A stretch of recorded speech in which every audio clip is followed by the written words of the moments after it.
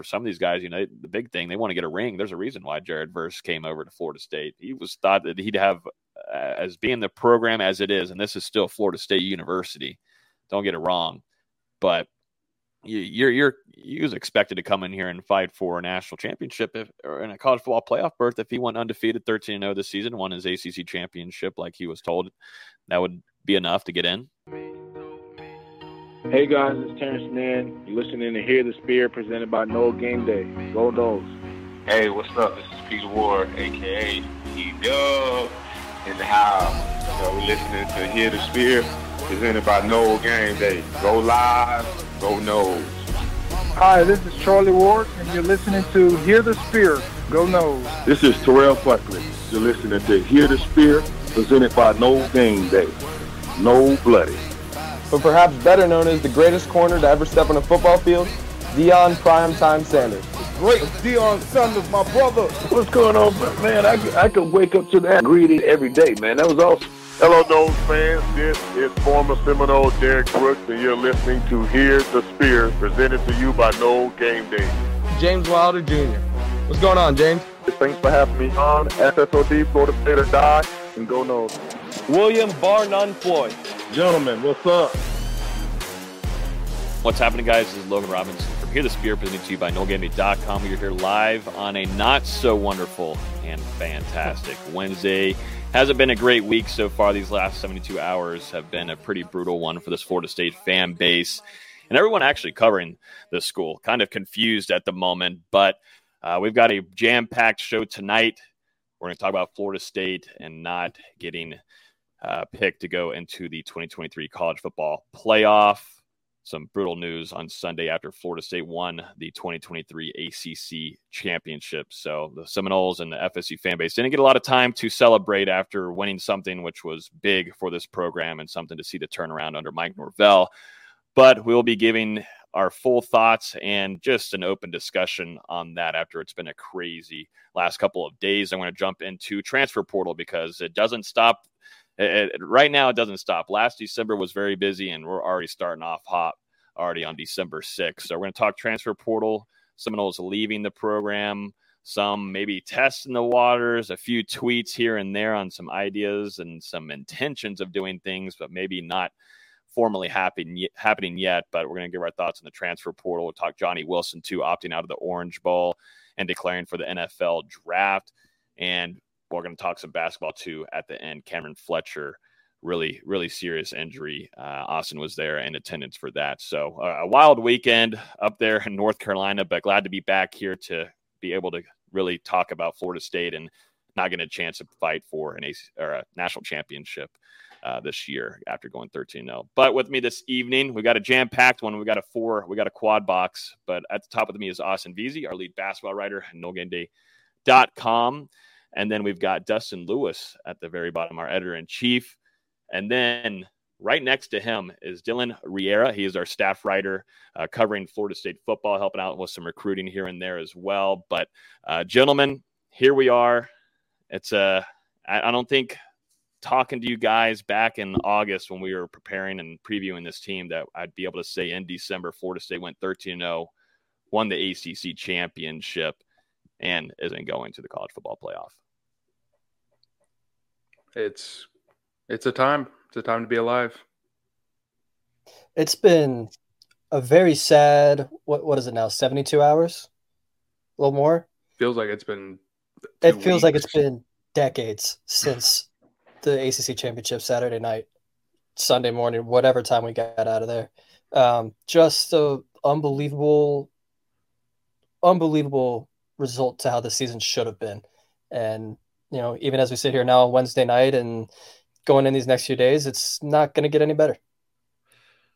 Yeah, I don't know. I mean, it's been a few days and, you sit here and you try to rationalize it every which way, and every which way you look at it, you just keep getting a little more frustrated. I think that's kind of the sentiment that everybody, even non-Florida State fans have. It's like you look at this any which way and it just doesn't make sense, And then you have people out there like Paul Feinbaum who are like, listen, just stop. What is something along the lines of the fake outrage or something like that. What about this outrage? is fake. How can you tell people just to stop? I don't know. I don't know how to rationalize an irrational decision. It only gets worse with every playoff committee member that comes out and says something, and they all contradict themselves about what happened in there. Like, at this point, just shut the hell up. I'm tired of hearing it. Like, clearly you guys don't know what happened in there. We don't know what happened in there. Just leave it at that at this point.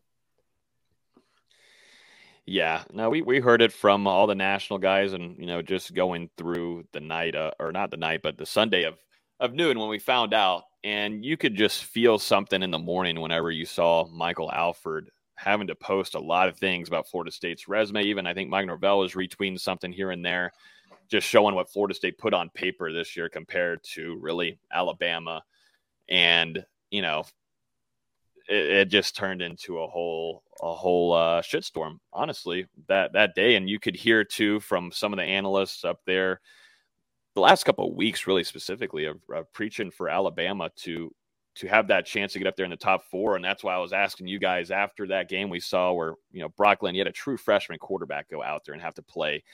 And, Mike Norvell had to switch that whole offense up. I was asking, is the committee going to do something crazy here? Could they do something wild and really not select Florida State to be in this top 4? And here we are. So be it. We had everything prepared for the most part for Florida State to get into this top 4 spot. And, we thought maybe Florida State would be facing against Washington. Maybe they'd be at that 3 spot, and then they'd be able to face them, go down to NOLA and face there because Michigan would want to take on in the Rose Bowl. Just poof, all a dream there. All kind of just bogus stuff. I guess we were putting in our head. I guess we're just idiots. Well, you've heard me the last couple of weeks on the show. I've probably been maybe the most vocal about us 3 of saying it's not even a question. Florida State's going to go to the playoff if they go undefeated. It doesn't matter if Jordan Travis is out for the season. And Florida State's ranking by the College Football Playoff Committee week by week kind of reflected that mantra. And then it just kind of seems like they totally flipped heel on what they were regarding when it came to these final College Football Playoff rankings. I mean, it's kind of insane. You're talking about Texas going from 7 to 3, a jump of 4. Same thing with Bama going from 8 to 4 after seeing that top 8 barely change, through the first 5 or whatever so playoff rankings, and then you just have changes of that magnitude. It's a little fishy. And college football, it kind of went away from the BCS system to avoid scenarios like this, and then it comes out 13 people in a conference room make a decision like this that changes college football, makes FSU not only lose out on this opportunity, but also millions of dollars of revenue in the process. And what's frustrating is you look at all these other polls, Florida State, number 4 in the AP poll, Florida State, number 4 in the BCS poll, the old system, and Florida State, number 3 in the coaches poll. So the head coaches around the country obviously valued what Florida State did, but we let 13 people take them out of the college football playoff. Yeah, go ahead, Austin. Not only those, if you look at the SP Plus rankings, they're ahead of Washington, Texas, and Alabama. Like, it's not just those polls. If you look at the analytics, Florida State's a better team than some of those other teams are. And I heard what the committee's rationale was with the injury to Jordan Travis. I'm calling bullshit on it right here, right now. I just don't think that's true. If you really think Jordan Travis was the issue, Florida State would have been 4 last week, and they wouldn't be 5 above Georgia this week. That's just not what it was. What it came down to was they had to find a way to put the SEC champion in, but they couldn't do it without putting Texas in, a team who had already beaten Alabama. And, we left the arena or the stadiums Saturday night, Sunday morning. Florida State had odds of like minus 600 of making the playoffs to Bama's plus 250 or plus 300. Then by the time I wake up on Sunday, they were even at like minus 110, just in a span of 11 hours. That doesn't happen by accident. Even ESPN's playoff predictor had Florida State at like a 97% chance to Alabama's 44% chance. 12 hours later, Alabama's in and Florida State's out. That's just, I don't care what they're telling me about Jordan Travis or they're not the best looking team right now. That doesn't happen in 11 hours of thinking. Yeah, Dustin, I think, you touched on it. You said you were like, you were the most vocal one about we're in the playoff as long as we win. And I don't think it was unreasonable to think that way. It's because, that's what we were being told and shown and repeatedly, reminded, is that as long as FSU wins, they're in. I mean, how many, when Jordan Travis went down, you had Dan Orlovsky saying, this shouldn't be an indicator that Florida State should be out of the playoff. And then suddenly come Sunday, he's saying some outrageous take where he's saying this team's not the same team that win 13-0. You have Greg McElroy saying the same thing. He repeatedly said Florida State, as long as they win, they should get in. And then here we are Sunday morning, Greg McElroy completely turns heel. The committee themselves, I think we just talked about it before we got on air, but I went back and looked at that second edition of the ranking that they did. And when Johnny Wilson and Keon Coleman were out and they struggled against Pitt, Boo Corrigan is on record as saying that, listen, they took those injuries into account and they still think that this team has what it takes to make the playoff. That's two members of the offense right there who are the two leading receivers for your team.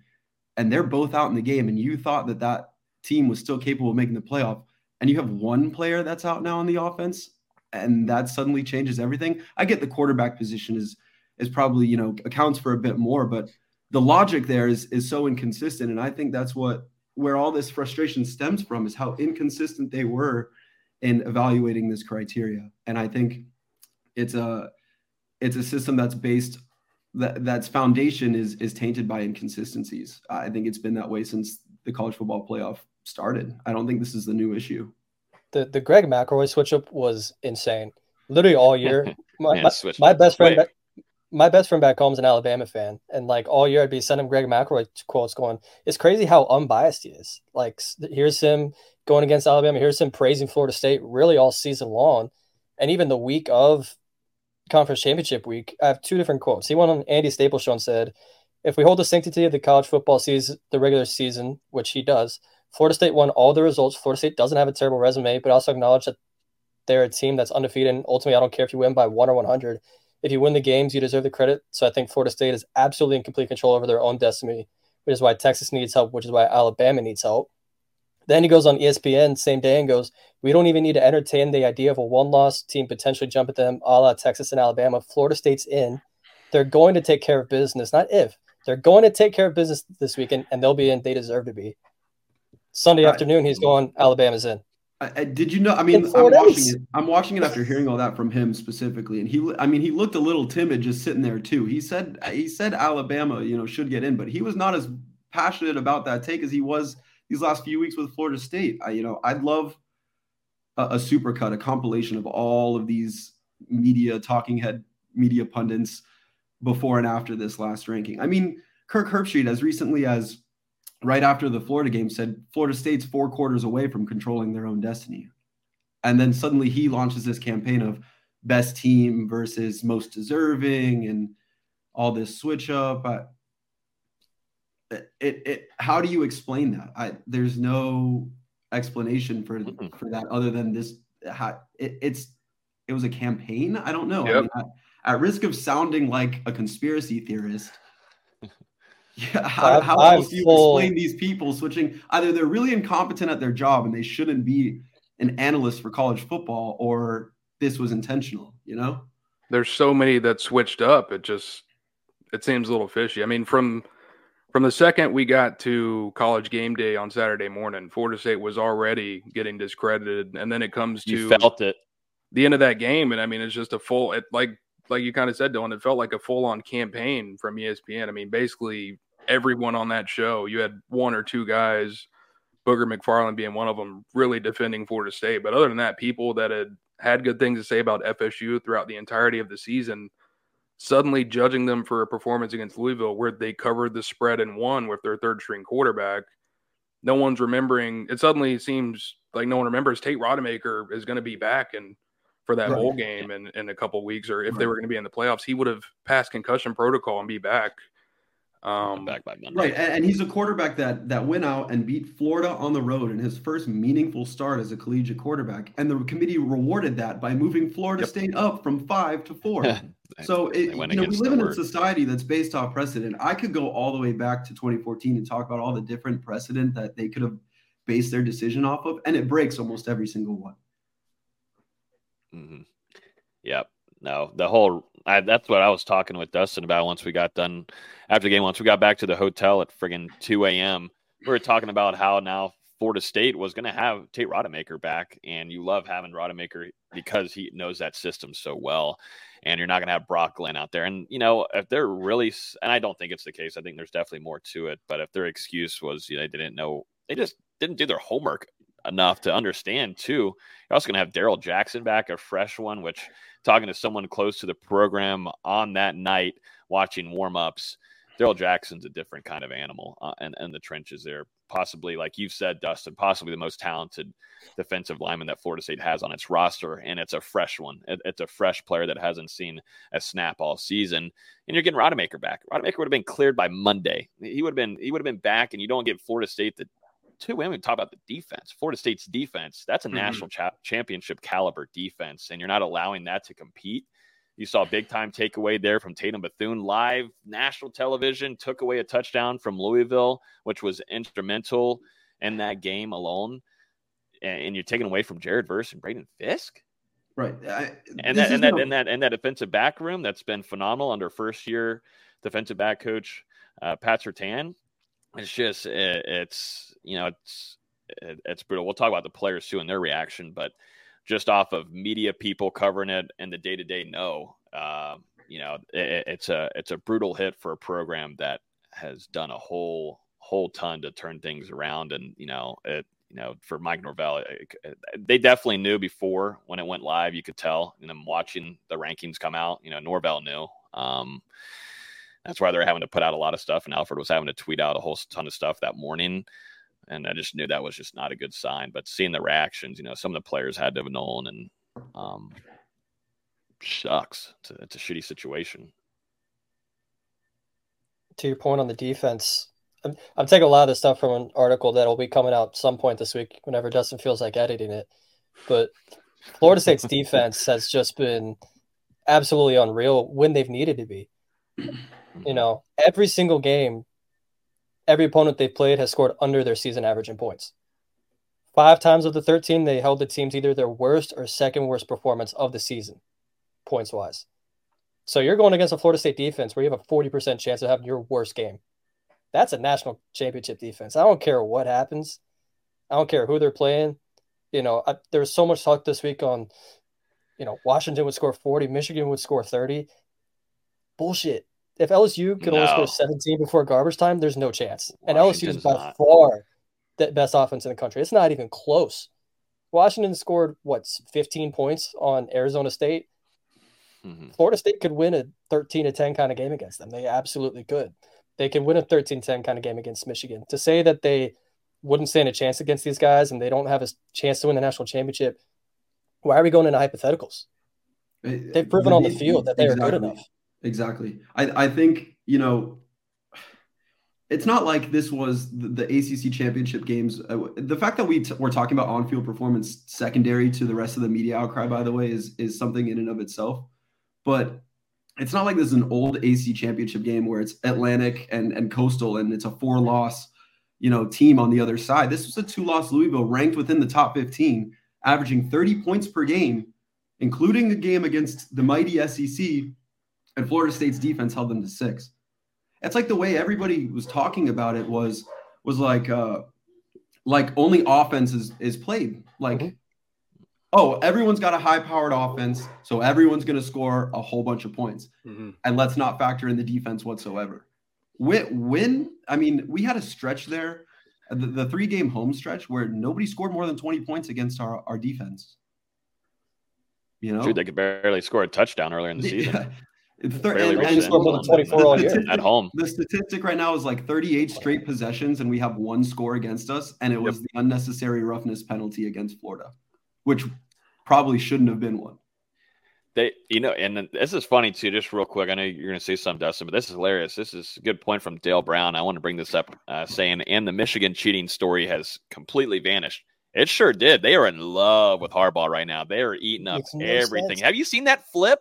That is flipped completely to absolutely loving what Michigan's doing, and they were so impressed. They didn't have Harbaugh out there on the sidelines to get those wins. They are eating up the Harbaugh stuff. They think that's their good story of the year, that if Harbaugh wasn't on the sidelines, he still won a national championship. Just shows at the end of the day, they're a news company. They're not a sports media company. They're pumping in these narratives, and they know what they're doing. But I was just going to talk about, we talked about Florida State's defense at 1 touchdown allowed in the last 38 possessions. That's been incredible. It's since Jordan Travis went down with his injury. Only 5 total scoring possessions allowed since Travis was injured. And then we hear all these narratives about Florida State's offense and how they can't win a playoff game or a national championship with Tate Rodemaker or Brock Glenn at quarterback. And they're not remembering that Michigan has J.J. McCarthy. So let's talk about these stats. Since Jordan Travis was injured, Rodemaker and Brock Glenn have combined for 441 yards, 2 touchdowns, 0 interceptions. J.J. McCarthy, vaunted quarterback in the country, 436 total yards, 1 touchdown, 0 interceptions. Hey, man, it's the Big Ten. They got nasty defenses up there. Can't count them out. Fucking bullshit. Hey, there's one F-bomb. Yeah, I'm sorry. I said I wouldn't. No, it's great. Did it. No. It's insane. Like not only is Michigan getting away with the cheating scandal, Harbaugh was suspended the first 3 games for recruiting violations. He's been suspended half the season for 2 completely different issues. And everyone's like, "Hey, number 1 team in the country. They have the same resume as Florida State. Let's put them number 1." What are we doing? Yep. What are we doing? It makes absolutely no sense. There are 2 ranked wins, 3 ranked wins. Ohio State, good win. Ohio State's a good football team. Penn State is somehow a top 10 team. I don't see it. Iowa is somehow a top 20 team. Do not get me started on Iowa. Florida State's at least beaten LSU and Clemson in Death Valley. Still no one in the ACC has beaten them since 2016. You don't want to know what happened in 2016. Prince died. The Obama administration was still around. Drake was still good. Like, it's insane that Florida State's resume has been written off as, they played in the ACC. Michigan has beaten absolutely nobody. Their non-conference was like UNLV, East Carolina. They didn't play any Power 5 teams in the non-conference. Florida State scheduled 2 SEC teams away from home, won both of them by at least 2 possessions. It's unbelievable. And even if Clemson isn't Clemson of the past, still nobody's beaten. They came up for that game. That was their wake. They had to switch their whole thing around, and they did from that game. And let's stop acting like most of those teams played up for that game. UM's going to play up for the game. It's a rivalry. Florida's going to play up for the game. It's a rivalry. Everyone's going to play up to the game. And it's not like Clemson's a bad program suddenly just because they lost 3 or 4 games this year. That's still a solid program. They were reigning ACC champions. They won that last year. I mean, again, I'll repeat it. I think any way you spin it, it doesn't make sense. You can go through all the numbers. I think David Hale's tweet the day of where he broke down, the wins versus bowl eligible Power 5 and strength of record. And, whatever you could point to was highly favoring the Florida State Seminoles. And so I think that's why people are left grasping at straws elsewhere, is because on-field performance, it doesn't make sense. I mean, Michael Alford said it best. He said they preferred to use, what was it? Something around predictive matchups instead of evaluating on-field performance. I think that is the biggest travesty out of all of this, is that, like Austin said, with all these justifications they're pulling out, the main one they're pointing to is that the unavailability of key players somehow allowed them to look ahead and somehow allowed them to predict what Florida State was going to look like once they got into the playoffs. Let me ask you something. When was the last time the committee predicted something with absolute certainty? I don't think ever, I mean, so what makes you think that they can use their own self-created prediction of what Florida State would have looked like as the foundational basis for leaving them out of the playoff? And I think that they got embarrassed last year by putting TCU in, even though they lost their conference championship. And this year they said, we're not going to do that again. And here you are in another controversy in the spotlight, And it's just crazy because are we forgetting that TCU went to the playoff and beat Michigan? I mean, they won. They won a playoff game. They earned the right to go to the national championship. And nobody predicted that they were going to do that. Everybody said the same thing. They're going to lose by 3 scores. They're going to lose by 40. This, that, the other. They played in the final game. And everyone talks about Michigan's vaunted defense. They gave up 51 points in a playoff game. And they're the number 1 team in the country now.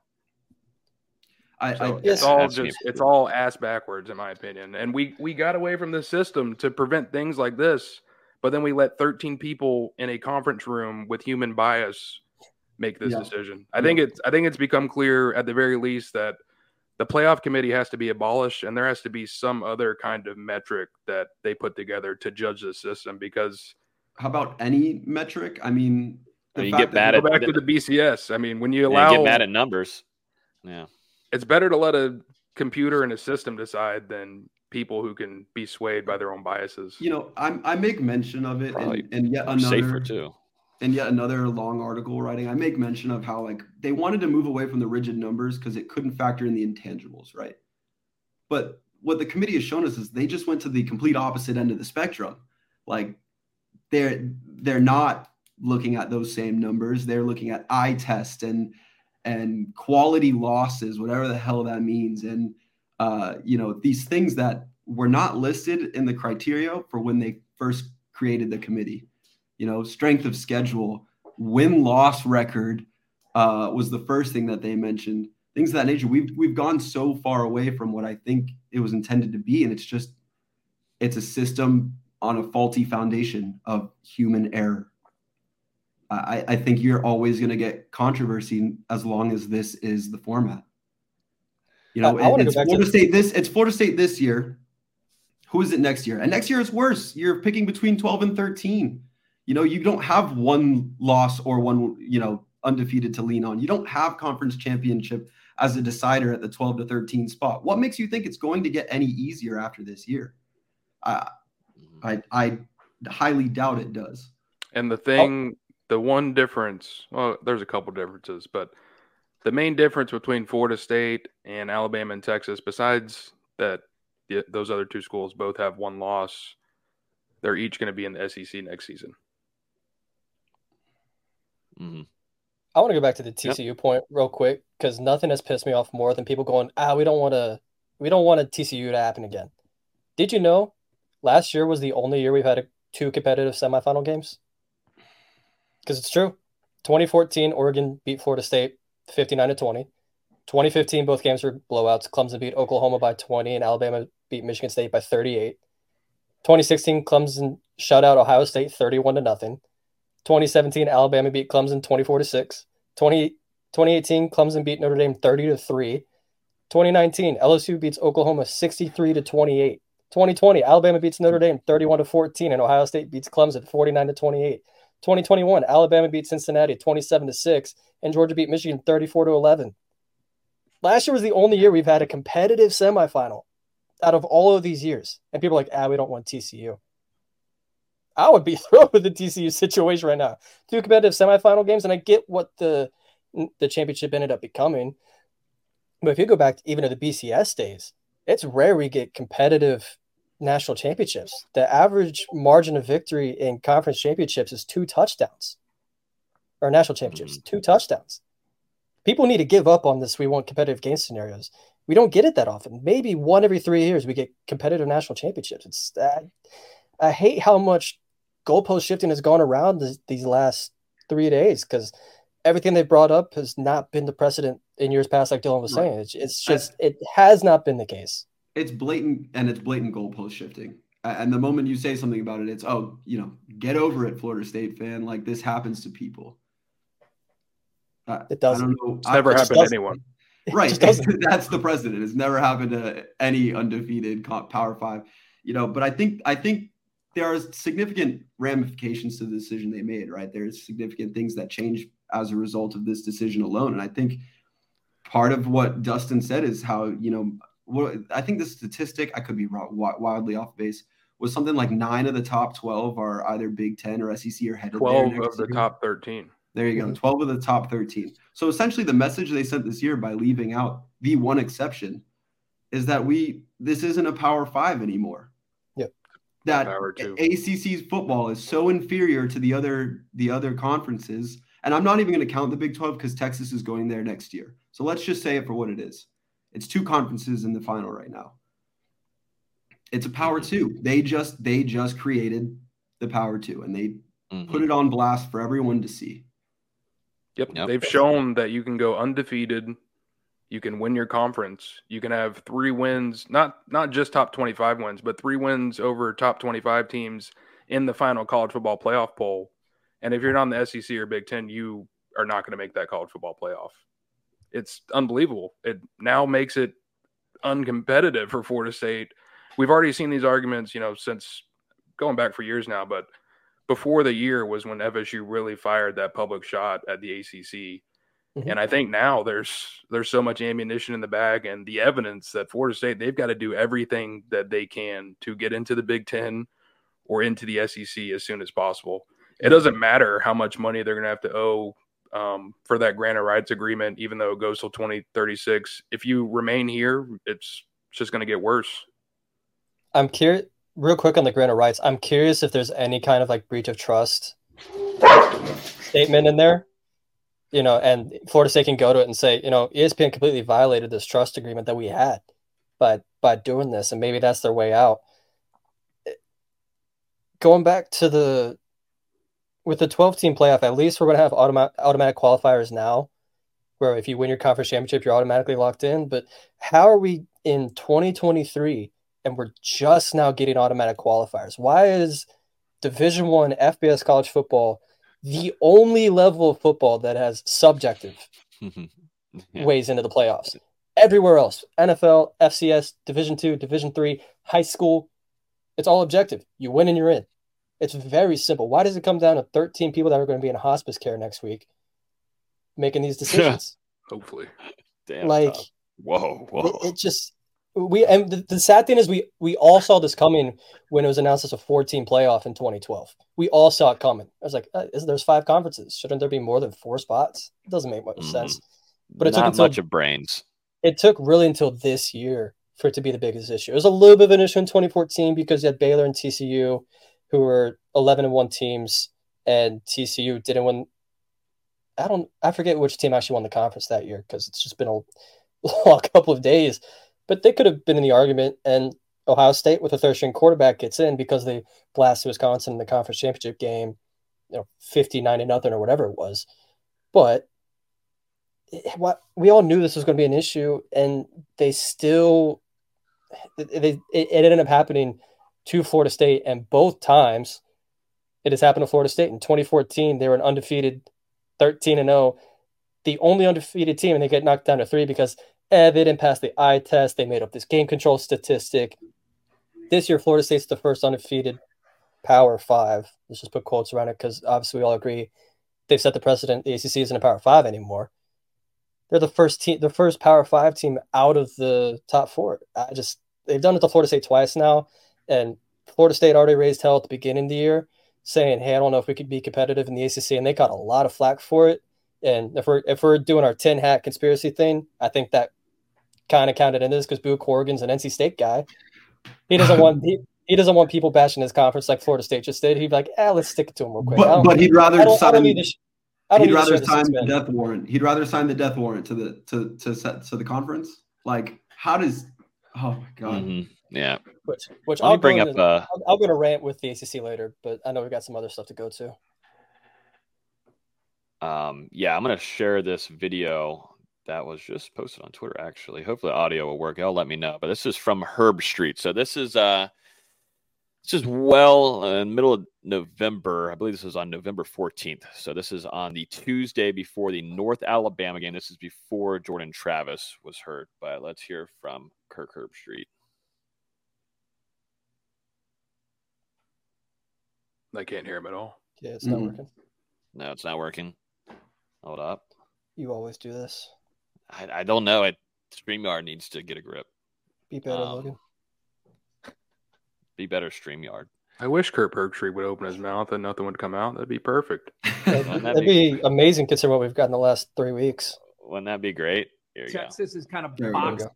There's one metric, but it's not the only metric. So I'm just like you guys. I'm assuming Texas is kind of boxing Alabama out. But if you keep winning and bouncing off of guardrails and Alabama keeps getting better and better, it's worth at the very least a discussion there at the end. And what if both of them boxed out someone that was undefeated? That could happen too. We could Yeah, have a lot to there you talk go. about on Selection Day. Yep. That's right when Reese flipped on Florida State. We put out multiple articles, and through to the middle of the season, we were putting out tons of content around Reese Davis and his offseason podcast. Dustin, he was talking about it, saying Florida State, Jordan Travis, potential Heisman winner. Florida State's going to make it into that college football playoff in that top 4. And some flips right around here where now Alabama maybe has the chance to come back into this college football playoff picture.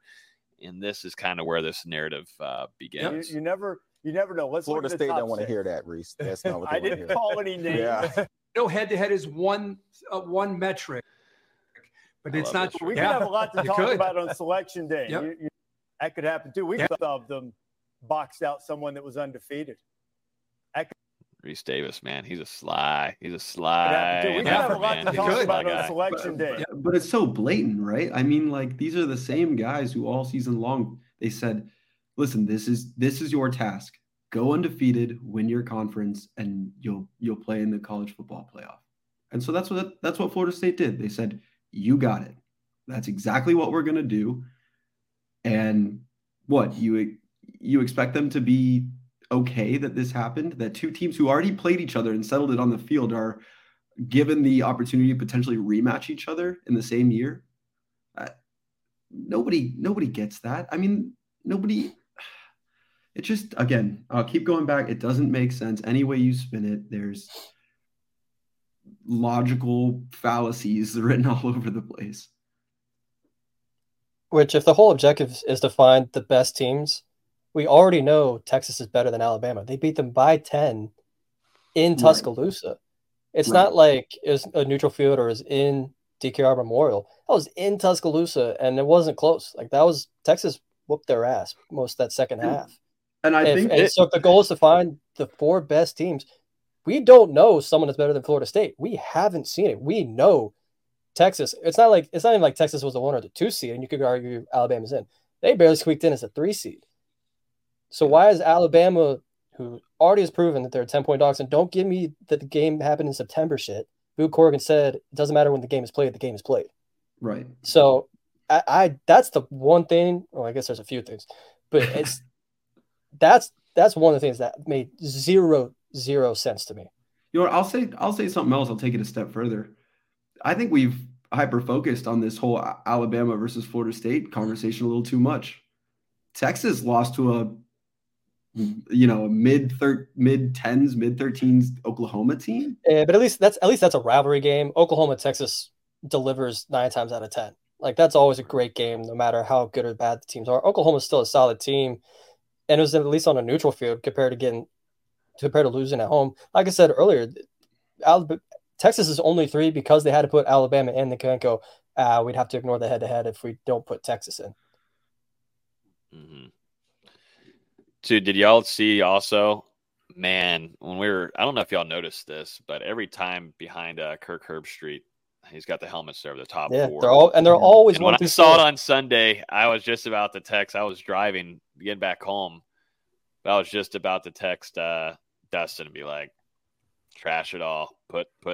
Trash all everything in the drafts. Trash it, brother. This mother. He's clairvoyant. Already got the top 4 teams up there. And I love the whole, we don't know. We all know. God. All of them know. Everybody knows. It should be no shocker to anybody. And I love, too, also ESPN's social media just eating every bit of it up. They're just eating. They had the Isaiah Thomas meme ready to go, and I was ready to throw my phone at somebody. I was so mad at that. Oh, my God.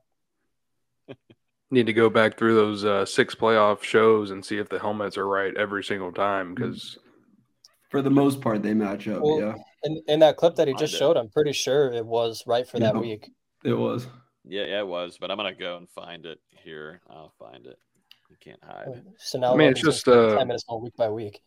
Just a slap in the face to what we call a team sport. This isn't a quarterback versus quarterback sport. I get Jordan Travis went down, but you look at Florida State's offense, still littered with guys that are going to be playing in the NFL.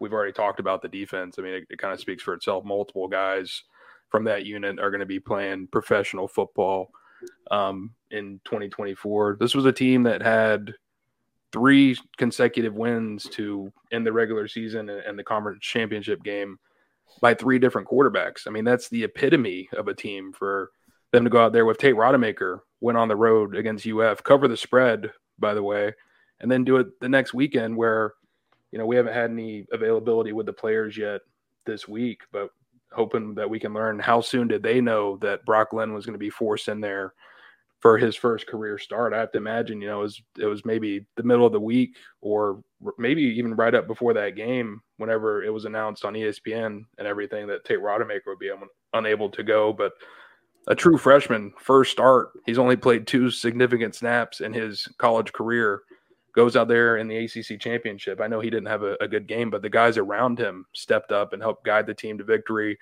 where they once again cover the spread. So we're talking about an elite team, not just one player, a team.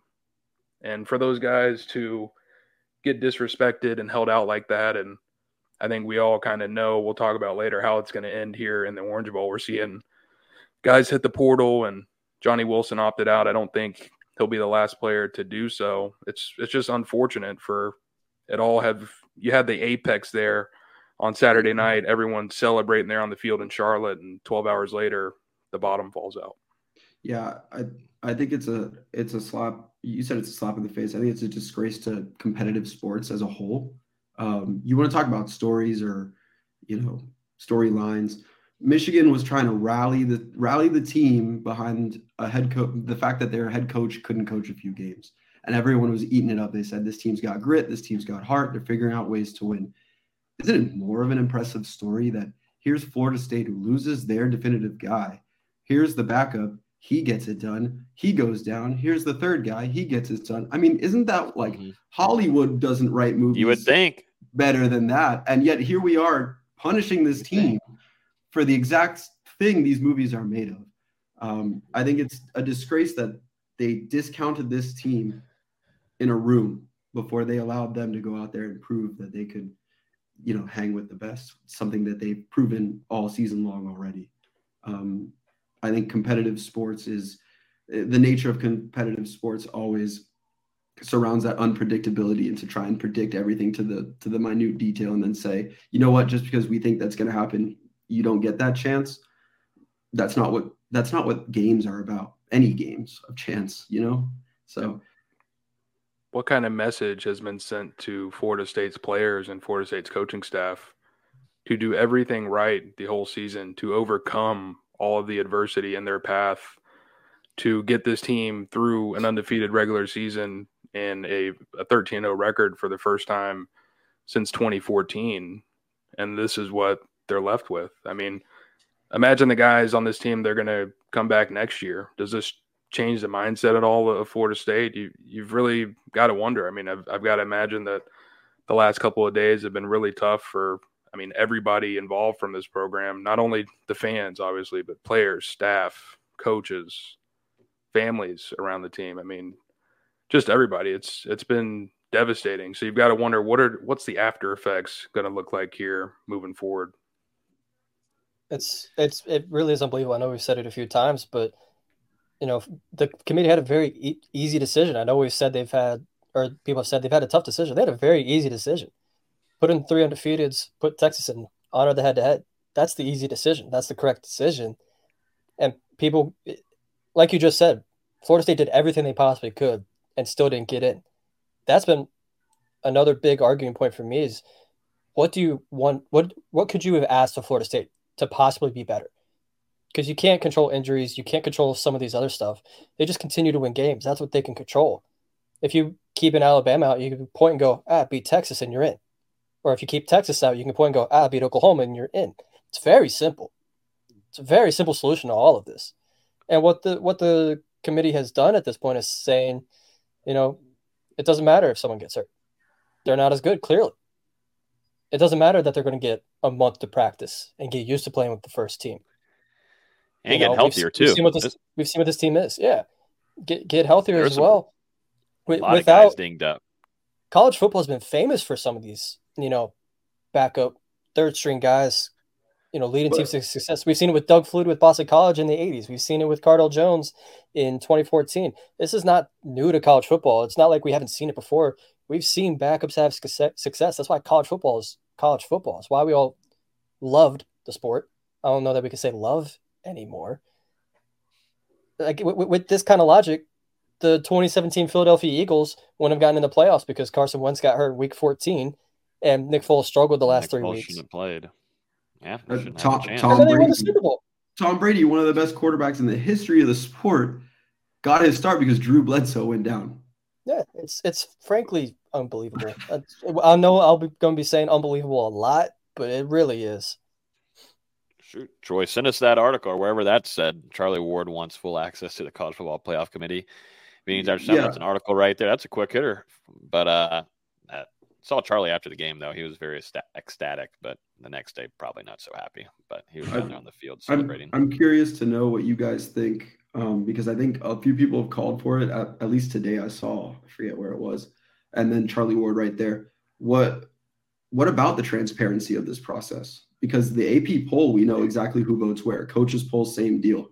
The transparency behind the BCS is left to be debated, but at least we know it's some sort of computerized program. What do you think about transparency needing a place in this process with the committee? I think, especially in something like this, where clearly they have this much power, should there be transparency? Yes. Will we get it? I don't know that we will, because I don't know if what they use to vote on keeps track of who votes for what. So unless each committee is going to honor exactly what they voted for, I don't know if we'll ever get that.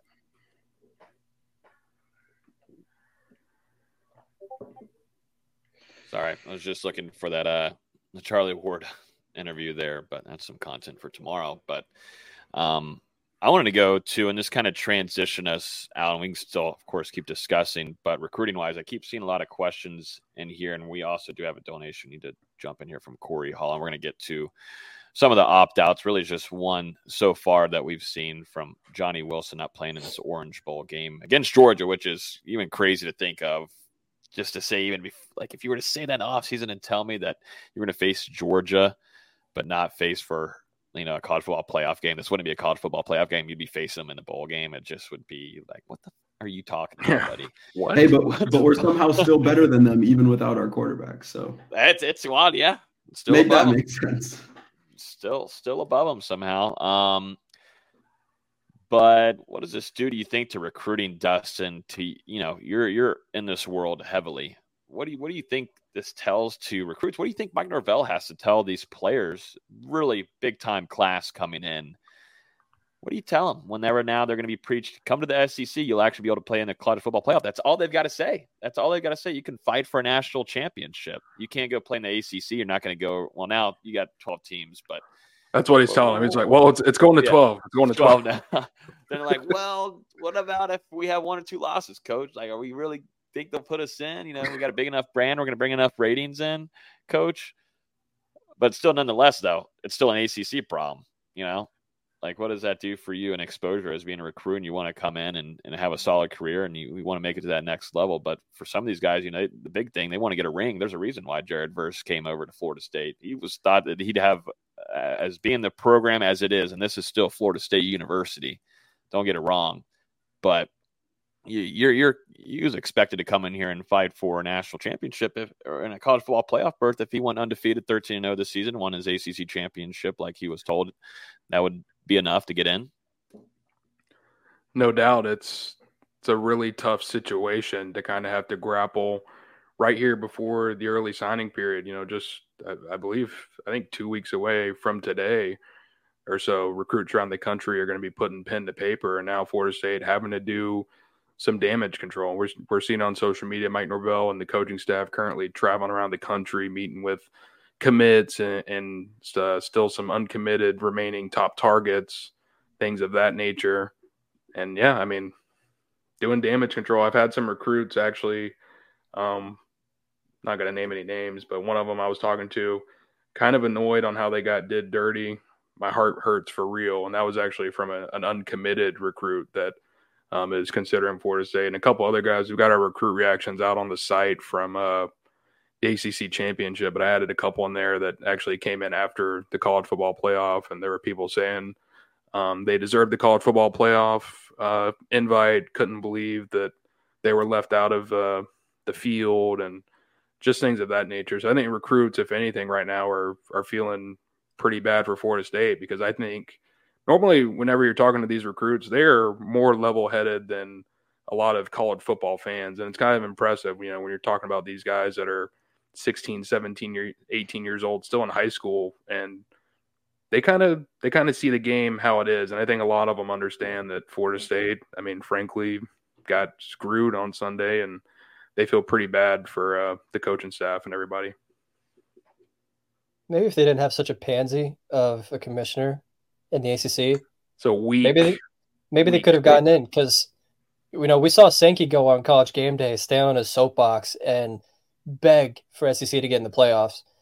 Sunday, after the playoffs are announced, we don't get a statement. We get a text of a screenshot, or a screenshot of a text from Jim Phillips. Almost like a notes app, almost. That was 6 sentences, and I can actually read the whole thing because it's that short. It's unfathomable that Florida State, an undefeated Power 5 conference champion, was left out of the college football playoff. Their exclusion calls into question the selection process and whether the committee's own guidelines are followed, including the significant importance of being an undefeated Power 5 conference champion. My heart breaks for the talented FSU student athletes and coaches and their passionate and loyal fans. Florida State deserves better. College football deserves better. It's a weak-ass statement. No threats. Weak-ass statement from Jim Phillips. And multiple words I want to say, but I can't. But no threat. Nothing at all. You can say whatever you want to say. I don't know which one you're going to say. I think mine was going to be pretty bad, but I can't say That's fine. And this is far. No, there's a word before there's a really bad word before just a regular kind of bad word. I want to hear it. I can't. And it's far from the biggest. It's far from the biggest miscalculation the ACC has had this weekend. Because I don't know if people saw my post on Twitter. The ACC had no idea what they were doing on Selection Sunday when it came to bowl games.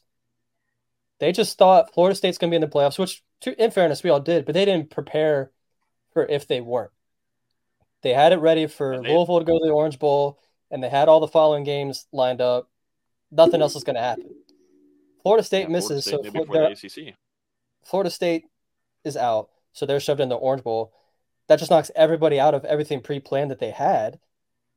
And it ends up that Notre Dame, who they are responsible for fighting for a bowl game, where they go for their college bowl game is decided by a fucking hat draw. They drew their name. They drew a bowl game out of a hat to decide where Notre Dame was going. What are we doing? Elementary school fucking ticket giveaway. That's what happens when you don't fully join the conference. Should have just lit that hat on fire and said you're not going to any bowl. Well, what it came down to rock, paper, scissors. Honestly, but what it came down to was there was 3 bowl games, and I'm trying to find exactly which bowls it was. I know it was the Bad Boy Millers Bowl that Miami's in on a Thursday at 2 p.m. Are Miami fans going to be taking off work to watch that one? It was the Duke's Mayo Bowl. It was the Duke's Mayo Bowl, the Pinstripe Bowl, and the Sun Bowls. Were the 3 bowls that were the next tier down that were decided between teams. And the teams were UNC, Miami, and Notre Dame. Obviously, all 3 of them are going to go, yeah, we want Notre Dame. We didn't even know they were going to be an option. Of course we want Notre Dame. So they all threw their name in. But if you go back to this, I guess it's technically the Pop-Tart Bowl now. The Pop-Tart, the Gator Bowl, and the Holiday Bowl, they were told Notre Dame was off the table. You're not allowed to pick those. You're not allowed to pick Notre Dame. So I don't know what the hell the ACC was doing. Literally all Sunday. Mm-mm. You get a weak-ass statement from Phillips. They don't know where teams are going in a bowl game until 5 p.m. when everybody else has already decided by that point. I cannot wait to get out of this conference soon enough. I don't care if it's the Sun Belt. I don't care if it's Division II. I don't care if it's Florida State 8A. Get us out of the ACC ASAP, please. I think – go ahead, Dustin. I concur. You're here. Dude does not have any idea what he's doing. I mean, he looked pissed off whenever he was giving over the trophy to Mike Norvell on the stage after the game. He should be sucking Mike Norvell's ball. He should have been. He should have been. Because this is the biggest. This is carrying. You're back to carrying. You're back to carrying the league. You're back to carrying your conference. Who gives? have fun sucking off Dabo. It's so much fun.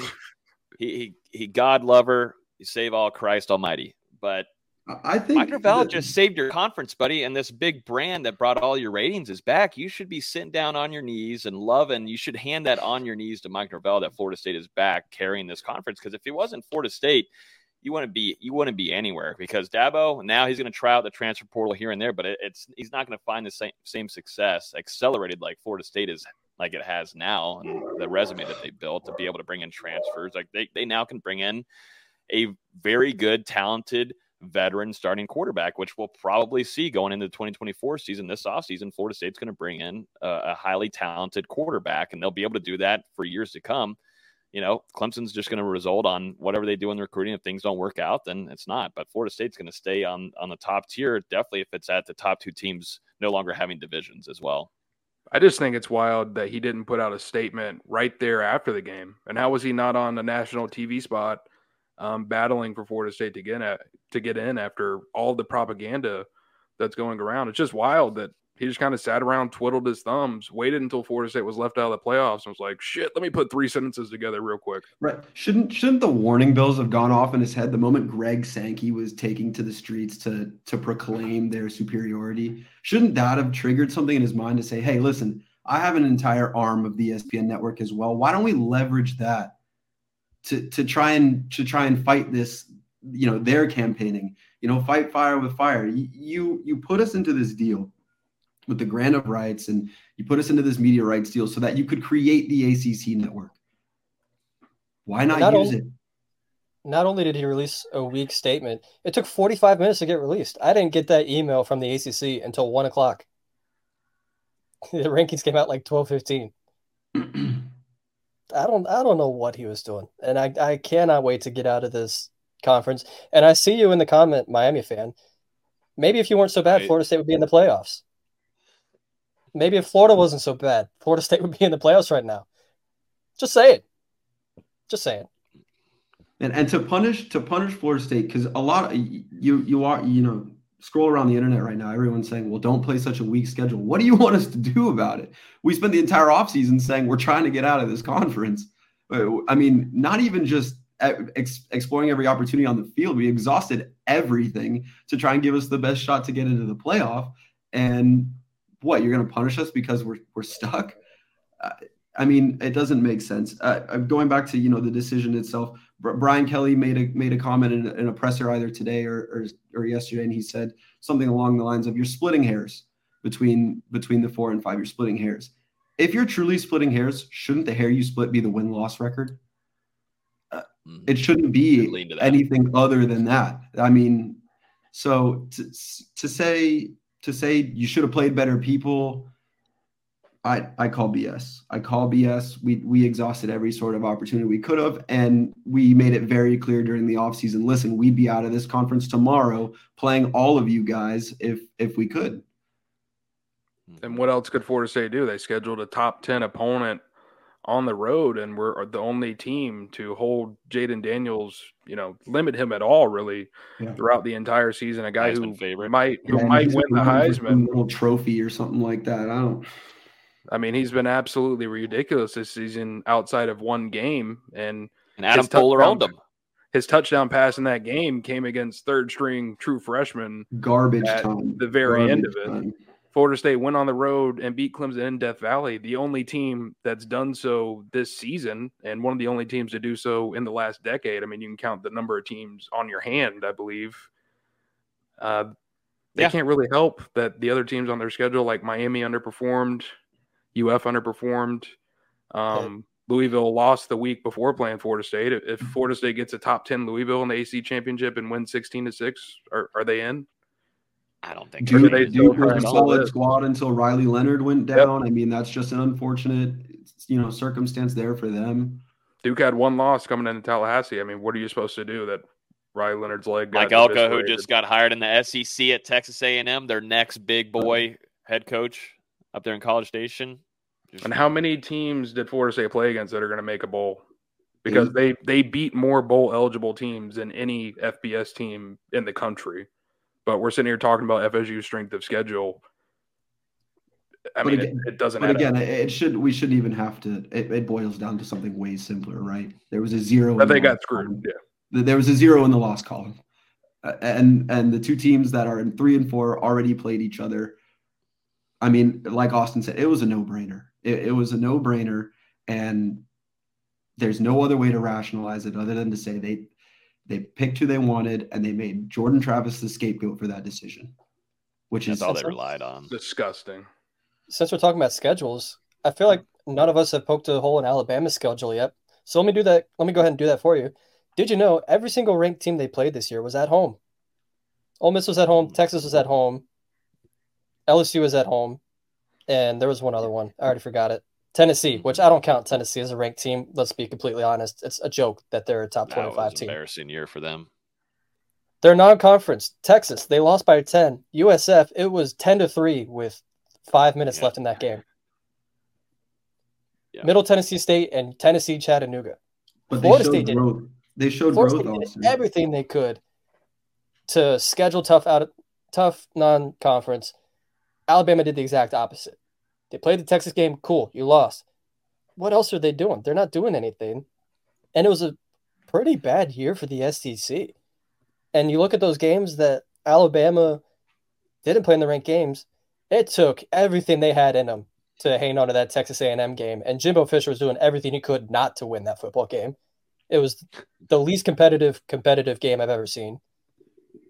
They were up 24-6 over Arkansas and then got lazy, and Arkansas almost came back and won that game 1-3. Kind of reminiscent to the Boston College game, if you want to think about it. But that game was at home for Alabama, not on the road like it was for Florida State. And then it took the miracle of all miracle, 4th and 31 plays, for them to beat a bad Auburn team that got blown out by New Mexico State 2 weeks ago. It wasn't like that was in October or September. That game just happened. Was that Auburn's revenge for 2013? If Auburn catches a punt or has half a brain cell on that final play, Auburn wins that football game. It took every miracle Alabama had left in them to win that football game. And then they go beat Georgia, who I don't even think had Brock Bowers or Ladd McConkey in that game. I could be wrong. But it's not as strong of a schedule. They didn't have a fully healthy Brock Bowers. Yeah. So it's not as strong of a schedule as people are making it out to be. I keep seeing 5th strength of schedule. I would love to play every ranked team I play at home this year. That'd be amazing. I would love to play Vanderbilt and Tennessee and Texas A&M every year. That'd be amazing. Do people think like strength of schedule some permanent immovable statistic, right? I mean, how do you not factor in how well the conference is doing that year? The ACC was 6-4 against the SEC. The SEC had an under 500 record against Power 5 non-conference opponents. I mean, how do you factor in strength of schedule and don't even look at the overall strength of how that conference is performing that year? Everyone unequivocally agrees that the SEC had a down year. Great. Why are we valuing them still just as high? Because we're working off some preconceived notion that it just means more? No, that's not how this works. If they're having a down year, then they don't get valued as high. It's simple math. Math turned into money. Yeah, no. The only math that mattered was the bottom line. Very quickly did it turn into money. It's a shame. I don't get it at all. We've all had the argument of best versus most deserving and whatever else. Even if we're going by 4 best, I don't know if Alabama's one of the 4 best teams this year. But all of that controversy around best versus most deserving, it didn't matter at the end of the day anyway, because they just pick who they wanted. Yep. And to me, it felt like more of a decision like, listen, these are the 4 teams we want. Let's create justifications to explain why we left Florida State out. Why, I'm sure Georgia fans are just as upset, right? I mean, I don't know about just. I mean, not just. Okay, they're upset. They're upset. You have 1 loss. It's the very last game of the year, and it was by 3. I mean, what do you point to? What do you point to in this situation? Coaches poll too. Florida State went up a spot to number 3. AP poll at number 4, and college football playoff BCS number 4. Put them at number 5. And that Yeah. margin was slim in the BCS between 3 and 5. Like, it was all very close. I think they were separated by less than, what would that be, a 100th of a point? If I'm doing my decimal places correctly from middle school and high school. It's been a while. But it was a slim margin. Like, it wasn't like it was that Alabama was far in front of Florida State in the BCS. And, to this day, I still don't understand why they didn't make the BCS the playoff system. Just have the BCS decide the top 4. It takes away all bias.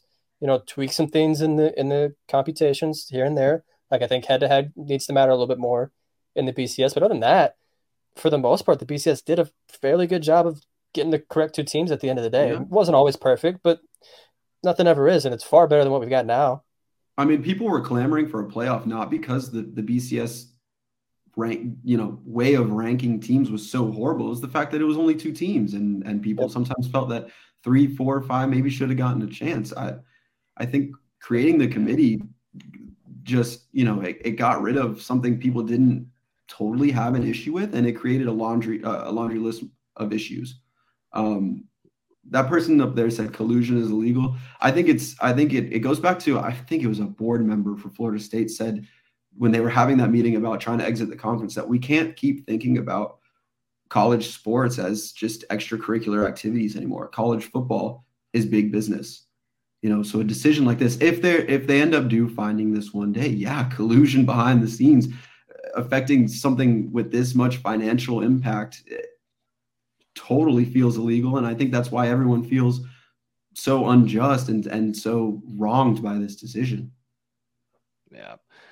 So with that, we're going to continue to have this discussion throughout the next couple of weeks. Florida State doesn't play in its bowl game until December 30th. They'll be playing at 4 p.m. against Kirby Smart and the Bulldogs, which, man, if you would have told me earlier in the season that they'd be facing Georgia, man, I knew it'd be a pretty damn competitive battle, but 2 big-time brands going at it, and we'll be down there to cover that one in Miami in a few weeks. So we'll have our full thoughts on that matchup, but I want to get into some transfer talk, which has been pretty heavy over Twitter almost just a couple of days after Florida State won their ACC championship. I'm going to start naming off some guys here that have officially actually entered the transfer portal.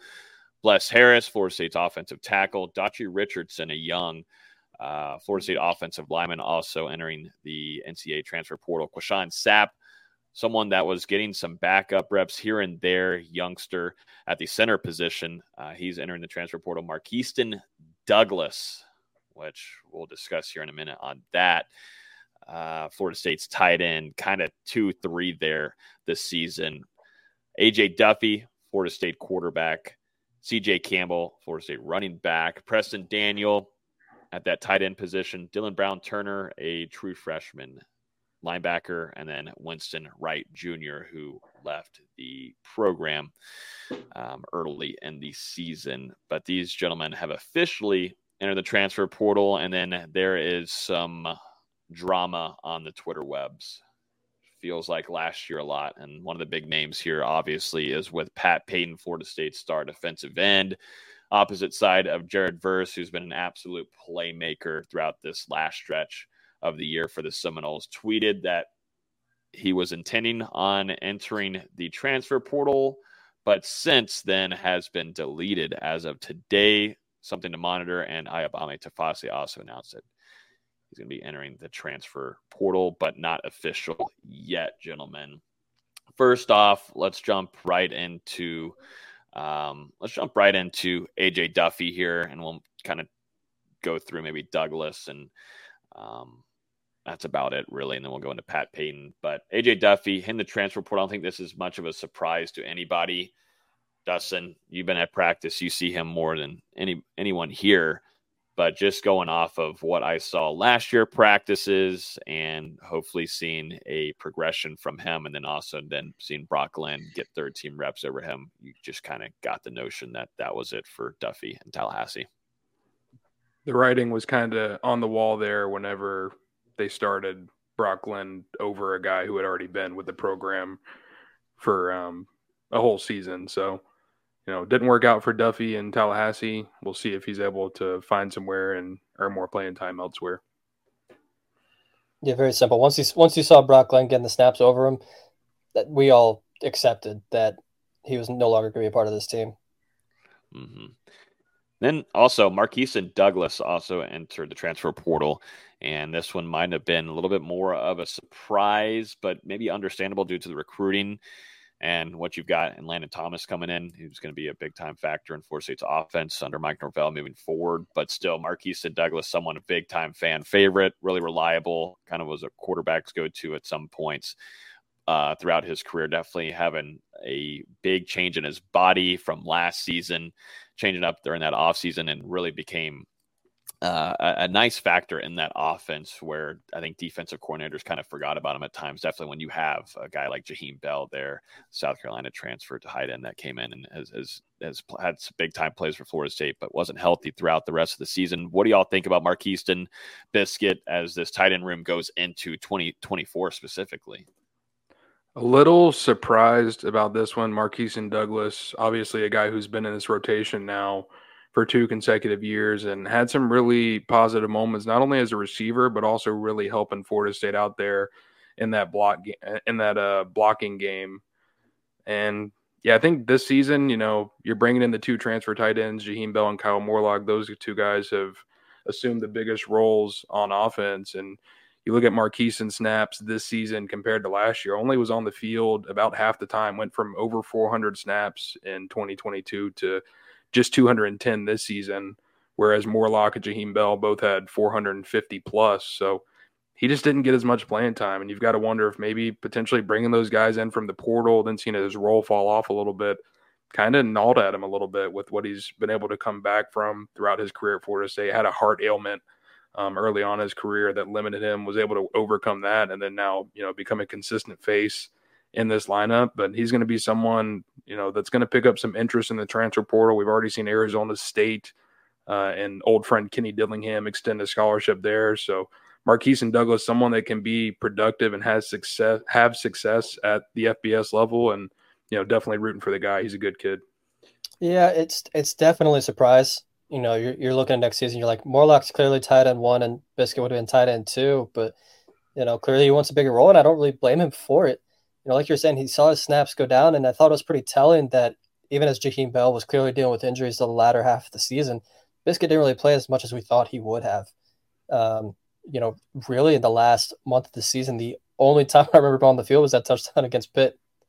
And yeah, he's a good player. He really is. And, even now looking at that tight end room, losing Bell, you're going to have Morlock though.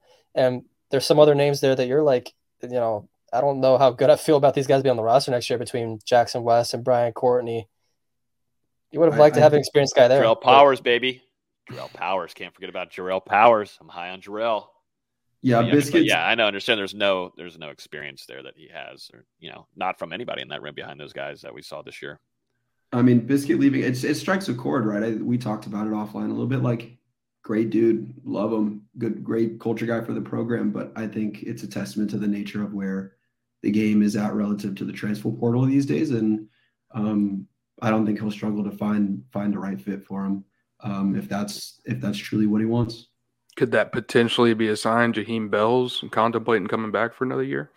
He's already accepted that Senior Bowl invite, so I guess unless he doesn't show up there. Yeah, I wonder how much that really ties you down. If the Senior Bowl, if you say yes or no, if you have to sign on a dotted line. I don't think so. Not very much. Something to watch. Jaheim, to me, guys, hasn't been healthy for the last month and a half, maybe month, really at least a month, man.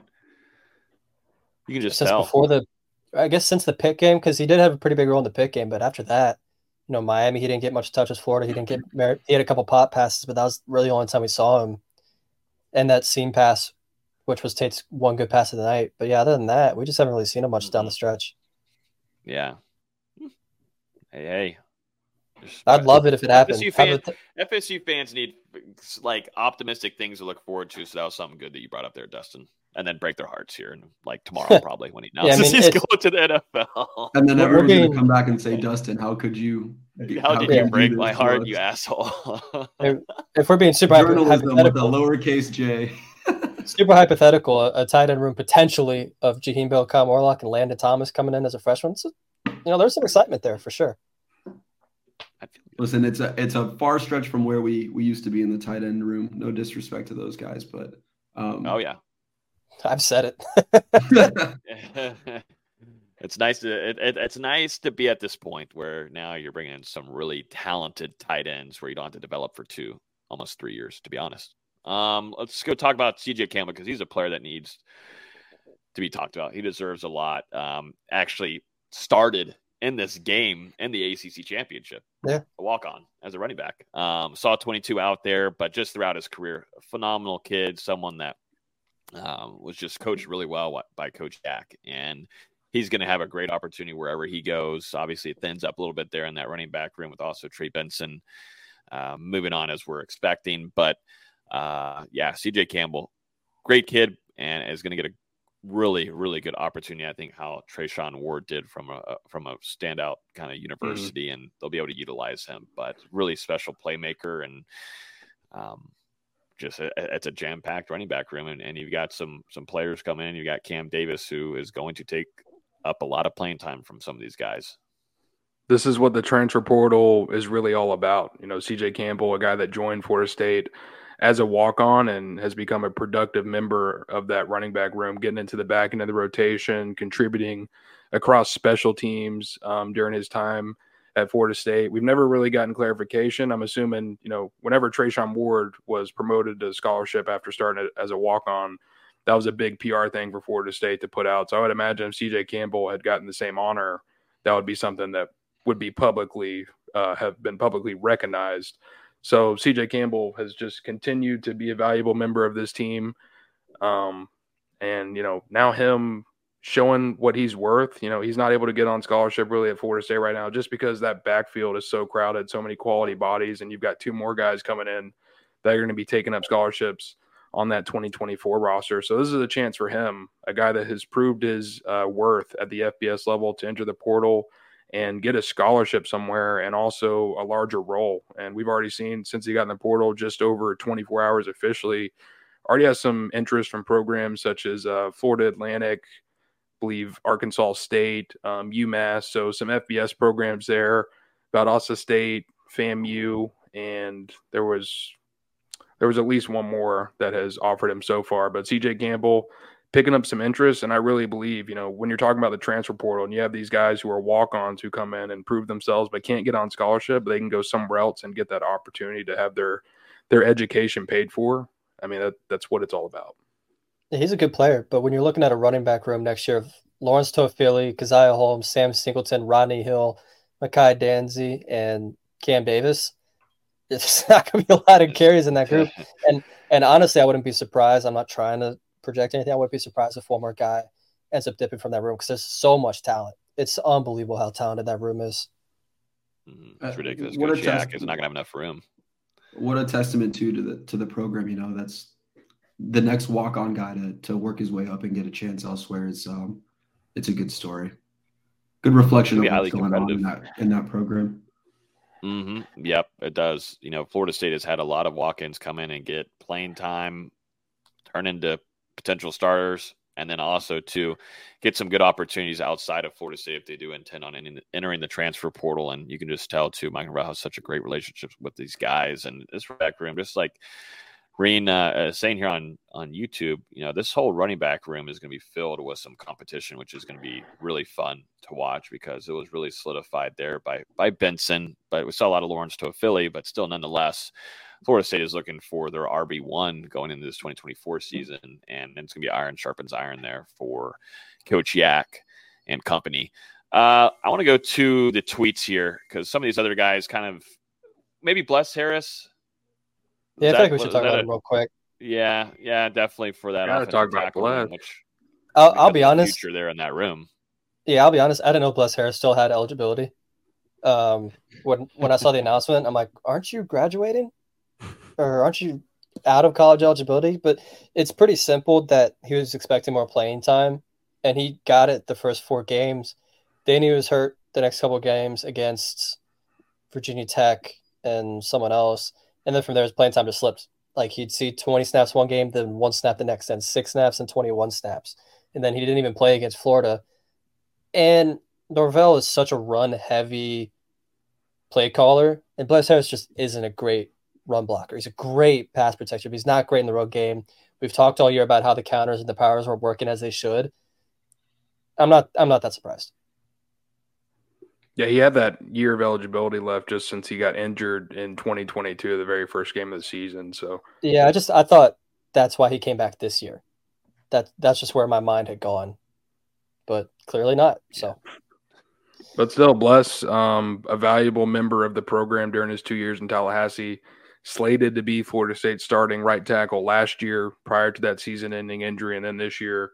Had a couple of starts and was able to step in there. But like you said, Austin, playing time was a little bit inconsistent after that injury he suffered. I mean, pretty much played, I think, over 50 or 60% of his snaps there in the first 4 games. After that, a major drop-off. So I think it's unfortunate, when you look at this roster in 2024 and we've seen this offensive line get beat up throughout the season, it'd be great to have as many quality bodies as you can, but also understand how it's Bless Harris's final year of eligibility, and he probably wants to go somewhere where he's guaranteed a starting spot to get as much as he can on film.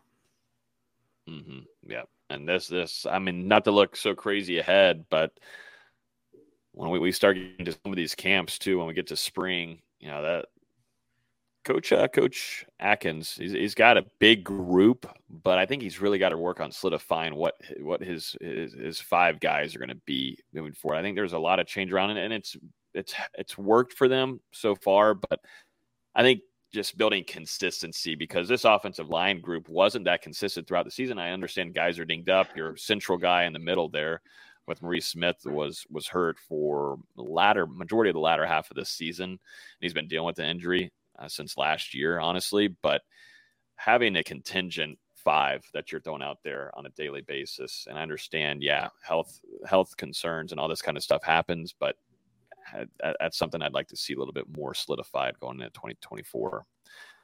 Because I think too, also trying to get guys playing time and such, but it's just tough to, after a while, communication, and definitely whenever you had the situation where you're throwing in multiple quarterbacks throughout the season, it's not easy to do. So, but yeah, Bless Harris, he is entering the transfer portal. And then the intentions of Pat Payton. See a couple questions in here about Pat Payton, but tweeted that he was going to enter the transfer portal, but that has been deleted. That was tweeted yesterday, late afternoon, and here we are. Pat Payton has not officially entered the transfer portal, but we've seen signs of this. This kind of happened last year, and we saw it kind of tumble once, we saw the battles in, getting these contracts done or getting this agreements done with some of these players and getting them money and being able to keep them at the university. And now just hearing a few things, Pat Payton's looking for a good amount of money to make a comeback. But maybe putting the price a little too high, to his, I guess, now former teammate. We'll see if Jared Verse plays, but maybe too close in the margins there of what Jared Verse got package-wise, deal-wise to come back for this 2023 season, gentlemen. That's where we're at now in college football, where free agency. You can renegotiate after a good season and want more NIL money. And you have to think at the same time, we're dealing with 18 to 21, 22-year-old kids who maybe aren't always getting the best advice and making judgments based on an emotional whim. Remember, we're only 72 hours out from Florida State receiving the most devastating news that, this program has potentially ever received. That's a big thing for these guys to go through. And at the same time, a lot of these coaches are out on the road recruiting and not there with the team. And I just feel like tensions can get so high at these certain points. Guys can get frustrated. And we've seen some of it come through on social media the last couple of days. I don't think anything that we see a player put out on social media is an end-all, be-all. That it's just kind of a place to go out and vent. And, we'll see if Florida State is able to get this situation under control and keep Patrick Payton on the team, because they love Patrick Payton. Patrick Payton is someone homegrown at Florida State that this coaching staff has developed, and he's turned into a starter on a undefeated ACC championship team, a crucial member of the program, and someone who is going to be expected to be one of the best players in general on this roster in 2024. You remember over the offseason, whenever they had the press conferences, I believe in March or April for the game in Ireland, Patrick Payton was one of the guys that Florida State made available to talk that day. Obviously expecting him to be a member of the program moving forward, not only in the 2023 season, but at least another year. So he's someone that FSU values a lot, not just on the field, but also off the field. And I think that's one, they're not going to let him go without a fight. And he's also, you have to keep in mind, he's close to that group of Josh Farmer and Terrell Jackson, who we saw play with it in the offseason a little bit last year. If they can't come to agreements with Pat Payment, are you seeing those guys enter as well? And now you're looking at a very thin front four. If that happens, I think it'll get done, but at the same time, you can't just give in and with these insanely high prices if what's being reported is true.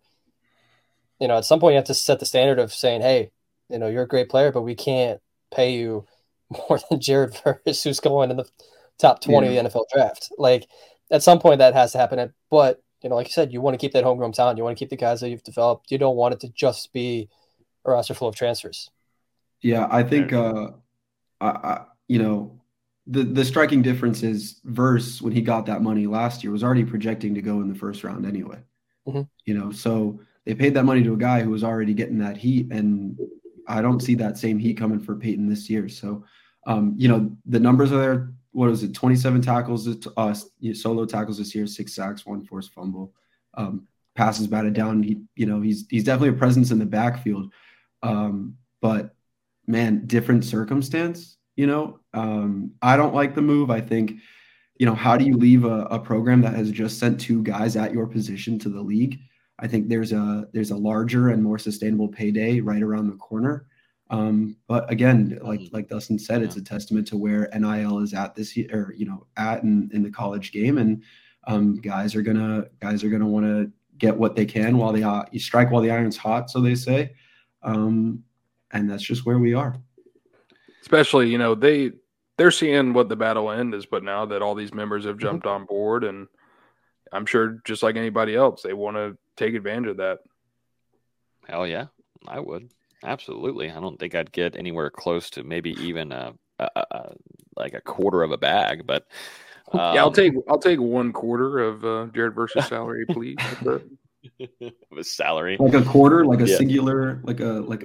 That might be all we're worth, honestly. That might be definitely on the field. Yeah, maybe we could work with any of the administrative staff, but now on the field, that's all we're worth practically. But yeah, I think it's a lot of quick things happening at once, man. A lot of quick things happening at once. You just, like you were just saying, Dustin, the coaches are on the road. They're recruiting. A lot of things kind of stir up whenever the coaches aren't in town. They'll be back, I think, this weekend or something. Things will kind of simmer down into, we've seen this before, but you don't want to let it linger into, though, like we were talking about Joshua Farmer, Daryl Jackson too, Shaheem Brown too. You want to have him back as well. DJ Lundy, you got to have him back in that linebacker room, which is thin on experience. There's just a lot of things. Sit back. Let's look at the numbers. It's just too many things happening at once, and it's easy to get pissed off. Everybody's pissed off right now. Everyone is. And let me ask you, because I saw a comment like this in the comments just now. Mm-hmm. Is how long does doing stuff like that, this frequently continue to play, right? Especially with someone like Mike, who's big on culture and big on buy-in and big on the work. How often can you continue to go back to the negotiation table and call for more money before someone says, you know what, I get the feeling that this isn't the program for you. Kick rocks, Mm-hmm. Well, I think Norvell can say, if you're just going to keep on, you're one to push for, let's just say, you just want more NIL money. You want that. You want to feel like you should get paid this much per off of, maybe looking at other players across the league and such. If you want to keep pushing it, I'll just go in the transfer portal and find another one of you. Plain and simple, like I've done the last 3 years. There it is. That's all I kind of need to say, because then at some point, because there's like you were saying, that question up there, does it hurt your team? Yeah, it starts creating a lot of question marks in there, which is really sucky because you just went on a 13-0 run. This culture is great and everything, but when money gets into it, which Florida State has done a good job, and the Battle's in, and a lot of other things there that do a good job of connecting these players to making money that they deserve. But at some point, though, how much are you just going to continue to deal with that until it starts messing up some stuff in your locker room? And at that point, then I think Norvell, we're done. We'll move on from here. No, you can't be held hostage, on a year-to-year basis by moves. And I hate to say it, but Pat Payton's not the best person to be saying this kind of stuff at his position because of what Florida State's been able to bring in the transfer portal and have one-year starters and go get paid in the first round. And like Jared Verse will do this upcoming draft as well. Yeah, they're already looking at another D-end out there somewhere, right? And D-ends are looking at Florida State. Reportedly. They offered the guy from Pittsburgh, Samuel. And defensive ends that aren't even in the transfer portal are the portal just opened Monday. Has been able to do. But we've seen this Florida State staff have discipline in these scenarios in the past. You think 2 years ago, Jarvis Brownlee being removed from the team during the spring, eventually ended up at Louisville. Even this spring, Derek McClendon and that whole situation with him eventually going to Colorado. Another time where we've seen this coach staff put their foot down. Amarian Cooper too. Yeah, I mean there were multiple guys really that went out the door to Colorado alongside McClendon, but I think this coaching staff they're going to know when the time is, when they have to put their foot down and say enough is enough. But at the same time, this is what this era has created, and it's something that you're going to have to grapple with. Yeah, and this is a fan base to go and hit the panic button real quickly, but it's just, again, it's the nature of the game right now. Mm-hmm. One I'm keeping a close eye on. I've been doing this since just hearing things. This was actually when I was at practice. This was when in spring camp. But Ayobami Tafase, someone who I think all of us here think highly of as just being someone on paper and just physicality-wise doesn't look like a true freshman. We've heard really good things about him. But it's still – it's not official yet that he's hit that transfer portal, but it's one that I would just continue to monitor that maybe he doesn't potentially actually go into that and end up leaving the program. Just some things that need to be configured, not maybe on the NIL side, but just understanding it's more of a playing situation, playing time to me, at least from what just hearing things and being around the program. Could really use but you'd like that. You would love to have him you want to have him for 2024. You would love to have that added depth. I mean, we know Fabian Lovett, Braden Fisk, and Dennis Briggs, likely Briggs, are all going to be heading out the door for the NFL following the season. I mean, depending on what happens with Joshua Farmer and Daryl Jackson, you're looking at potentially Malcolm Ray and Daniel Lyons as your two most experienced defensive linemen coming back in that interior next season, which, I mean, that would be crazy considering the depth that Florida State has had on the defensive line throughout this year. Been a major to that defense, but keeping a guy around like Ayobami Tafase, especially when you look at the incoming recruiting class that Florida State currently has, that's a big prospect to have on your roster and someone that has shown a ton of promising qualities. And if he can develop, has been banged up sometimes that have limited him during practice, and obviously just behind a ton of quality players in that interior right now, but someone that certainly has a bright future in front of him. It's definitely one of those, what happens with the rest of the guys? Because if Farmer stays and Darrell Jackson stays, you can afford to lose a guy like Tafase and just develop the younger guys behind him, let Malcolm Ray and Daniel Lyons take that next step up. If you lose those guys, that room becomes so weak so quickly, just with all the experience you're losing. And I know you mentioned it real quick, but Des Briggs could possibly get a waiver and play next season. So we'll see what happens there. But really depends what happens with the other guys first. And I think with Fisk leaving and Lovett leaving and Briggs potentially, considering how often we rotated those guys through on that line, I mean, it seemed like it was frequently we were just throwing guys in there. He stands to, I think, staying another year, he stands to gain a lot of playing time next year, given how many departures there are potentially going to be. I mean, it's not like they don't rotate those guys in infrequently, you know? Yeah.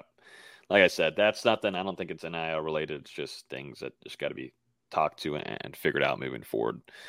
And then let's talk about Johnny Wilson. News today broke that from Pete Thamel of ESPN that he is going to opt out of the Orange Bowl. He'll be playing in the Senior Bowl, but he is officially declaring for the NFL draft, a player that transferred from Arizona State, and Coach Ron Dugans did a really good job of developing and finding a scheme fit for him in this offense alongside, of course, with Mike Norvell, but made some big time plays for Florida State throughout his career in Tallahassee. And now is going to get a really unique opportunity in the NFL, which I'm really interested to see which offense is going to get him, because he's a special player.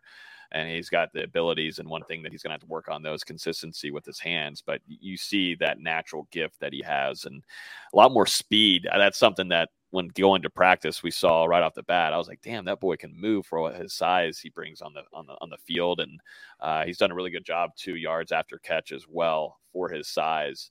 But yeah, Johnny Wilson won't be playing against Georgia for the Florida State Seminoles, but he'll be in the Senior Bowl and is officially headed to the NFL draft.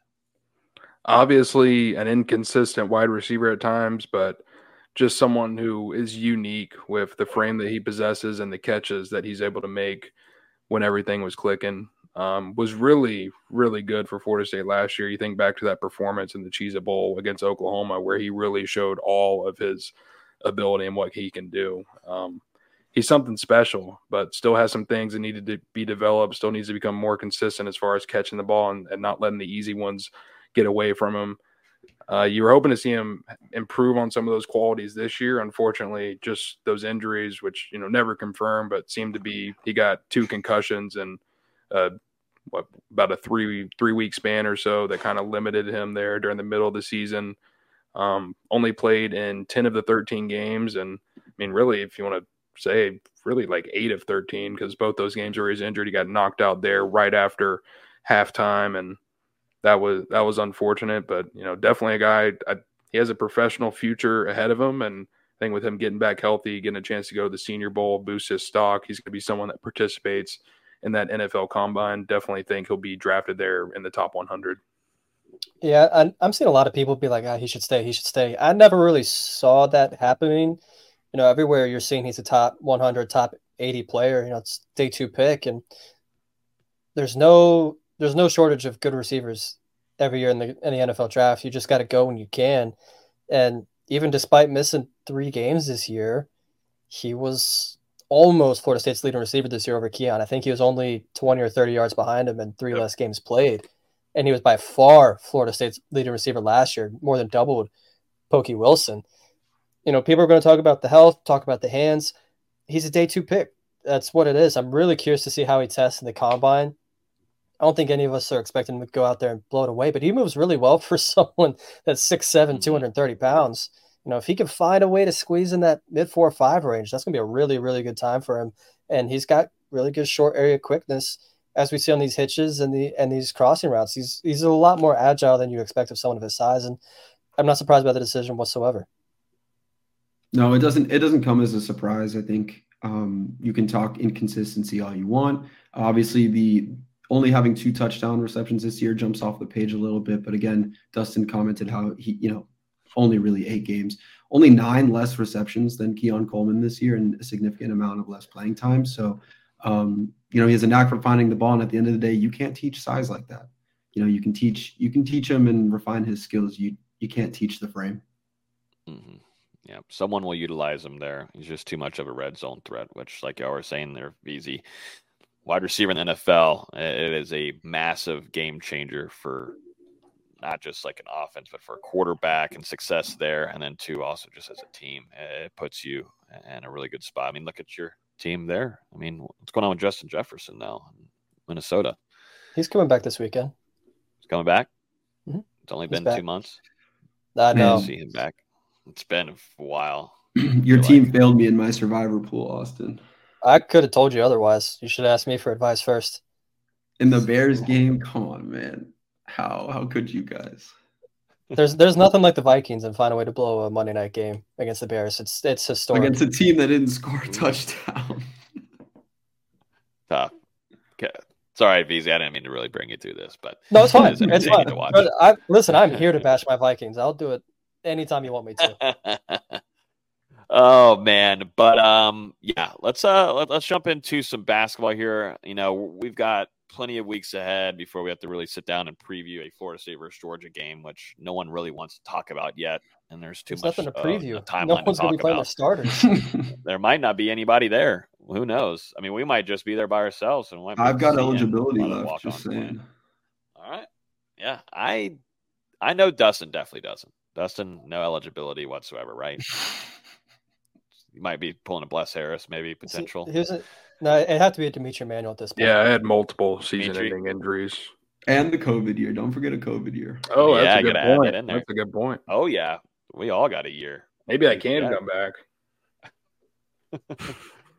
Oh, man. But like Shar's saying here on YouTube, wow, nobody talks about our basketball team. But if you're new to the channel, though, Dawson gives our rundown on basketball at the end of every episode. Also, too, if you're listening on audio versions on that platform as well.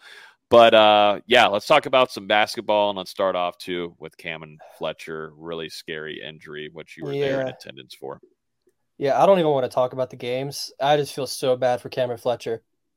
He just announced yesterday that he's out with his second straight season-ending injury to the same knee, which we're assuming it's the knee. Florida State hasn't come out and said anything yet. I don't expect we'll hear anything until maybe Saturday when they play USF.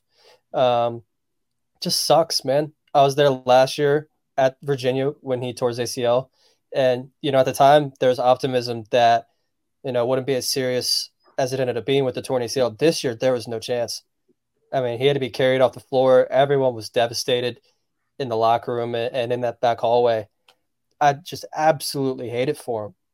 Less than a year after tearing his ACL at Virginia, I'm assuming it's ACL and some other stuff in the same knee 363 days later at North Carolina. A year ago we were thinking, could this be Florida State's best player? Tears his ACL, recovers in an amazing time frame. I mean, it was 9 months and he was back to full action. And I know Coach Ham. I've seen this argument. Oh, why did he come back so early? Coach Ham does not play people if there's any kind of doubt. I've seen him sit Raekwon Gray for just somewhat complaining about his knee when he woke up in the morning one time. If there was any doubt about his health in that knee, he would have sat him like we saw with Jalen Gainey to start this season. But Cameron Fletcher's a freak of nature, and he was healthy in 9 months and was able to play basketball again and, contributed at times this year. And I absolutely hate it for him. I'm so sad to see it go this way. And I know he's listed as a redshirt senior on the roster. Everyone was expecting him to get the medical redshirt for last year. At this point, I don't know if he's going to want to use it. You've had 2 season-ending injuries on the same knee, and who knows how bad the knee looks right now.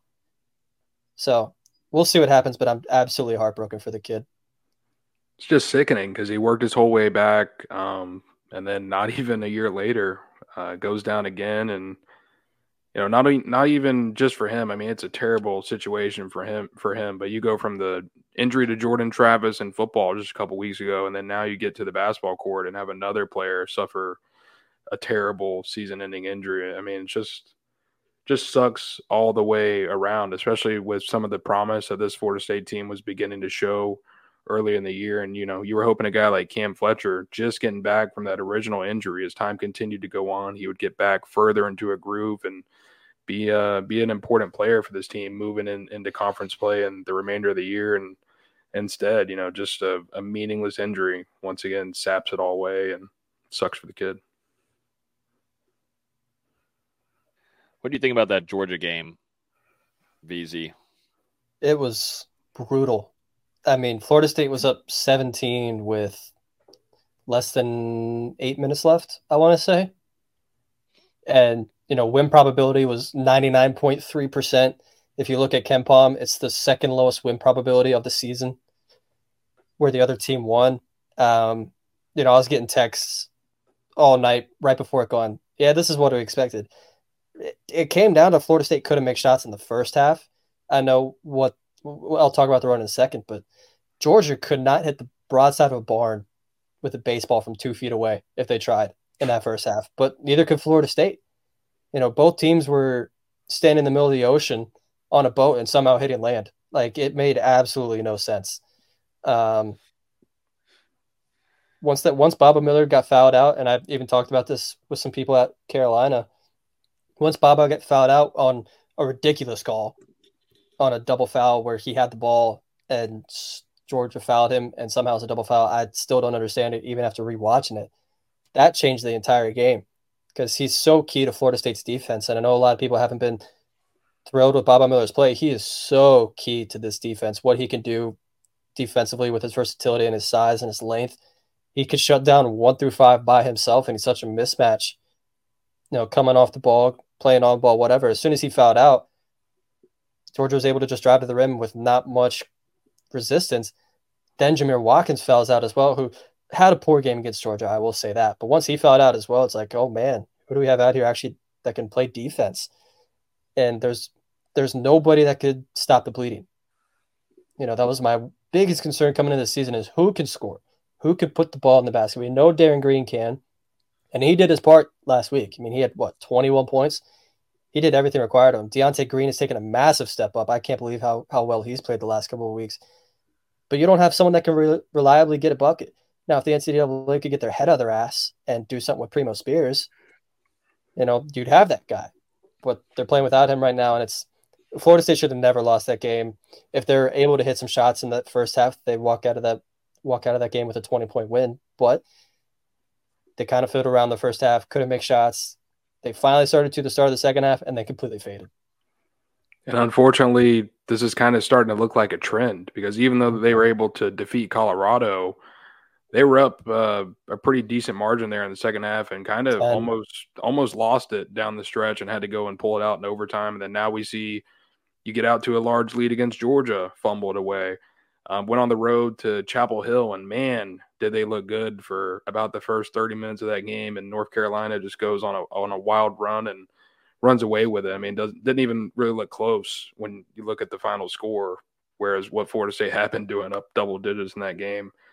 There's a lot of promise with this team, but they just got to learn how to finish and how to stop some of these opposing runs because it seems like whenever the opponent starts to get some momentum, they really struggle to get back into the game. The biggest thing, well, there's a couple things. I talked about the shot making. The other thing is they just don't have an elite ball handler right now. We saw it against North Carolina where they were playing this unique 2-2-1 press and trapping as soon as the ball got in. Florida State doesn't really have the guy that can break those presses. We saw it a couple times. They passed the ball ahead to Deontay Green at half court, and then they had a little pitch off to Jalen Worley or Chandler Jackson or Baba Miller or whoever, but they couldn't get to it consistently enough to make it work. And, like you said, the first 27, 28 minutes against North Carolina, they're doing what you need to do to win on the road at North Carolina. You were hitting threes. You were limiting the offensive rebounds enough because obviously Carolina attacked the offensive glass like crazy. You were doing exactly what you needed there. But then the free throws started catching up to them, and that's where it started getting out of hand. That's where the run started coming from Carolina. You're not going to win many games when you're outshot 31-8 at the free throw line.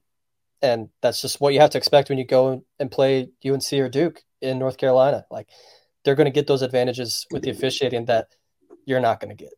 And I'm sure some people are going to call me a salty Florida State fan or whatever, but it's just the case in the ACC. You're not going to get that advantage. I saw Armando Bacot twice, two-hand push someone in the back, get the ball and get an and one on a really tacky call. And I'm like, all right, we're being a little too ridiculous here. But, Florida State shot 12 of 28 from three, and Carolina, off the top of my head, I think was 5 of 22. That's a game you're supposed to win, but free throws killed them. That's really what it came down to there. Gilly wants to give her take, obviously. I guess now since she's gotten TV fame, that now she just thinks she can just interrupt. She's a big basketball fan. Shout out Gilly. She is. She came in and she was ready to listen to VZ talk about basketball. She was yapping at the damn door. That's for dang sure. But, yeah, and then, the next couple of games coming up, you got South Florida, SMU. North Florida comes back to town. What a Yeah, time that was, Beezy. The USF game Saturdays should not be much of a game. Yeah, I know what Florida State's looked like the last week, but Florida State beat Central Michigan by, what was it, 27? Something like that. Central Michigan beat USF in Tampa. So this should be a win. SMU game is going to be tough. SMU is a sneaky good team in the American. Luckily, that game's in Tallahassee, but as we've seen, that doesn't always mean what it did when I was there with the team. After that, non-conference is easy. The first few games of the ACC are doable between Wake Forest and Notre Dame, so there's a chance for them to gain some momentum. I'm not reading that comment. Oh, there's three of them now. I know. I hate this narrative. I absolutely hate this narrative. For context, for our audio listeners, it's comments about Leonard Hamilton and this possibly being his last year. It's just not ready yet for that discussion. It's not a discussion. It's just not. Let me just put it to bed right now. It's not happening. He's signed through 2025. He is too big of an icon in the sport to force out. He just is. Well, they said about Bobby Bowden. I get it. Trust me, I get it. But at least they had already had a coach in waiting to where they could do something with it. Leonard Hamilton is too much for the sport, too much for college basketball to force him out and go, yeah, we can go get somebody. It's just not happening. It's just not happening. Man. And Leonard Hamilton has said, until I come out and sit on the wrong bench, I'm going to be coaching basketball. Well, someone might take that bench away from him. I don't think you can realistically get rid of him. And I think part of it is the team hasn't been as successful last year. That's everybody's complaint, is he had one bad year. I think this team's still going to be above 500. And, are they in the discussion there in March? Probably not. But that's what Florida State is historically. They get to the tournament 1 out of every 5 years. We've been spoiled with Coach Hamilton with the run they had from 2017 through 2021. Absolutely spoiled. That's the best we'll ever hope for with Florida State. That's what happens, though. The bar gets raised, and then the expectations change. Which I get. And I have never seen a team have the injury run that Florida State had the last 2 years. I've never seen it. I've never seen a team with 13 scholarship players have 6 people available. I have never seen that. So I trust Coach Ham. I'm in the very few vocal minority right now. And at the end of the day, it comes down to making shots. They are getting looks for this team. Guys get cold sometimes. That's not always on the staff. So I could say a lot more. When they're cold for 3 years. It's not. Get them a blanket? Or do you? They've missed a lot. Trust me, I've been as frustrated. Could I made a few of them?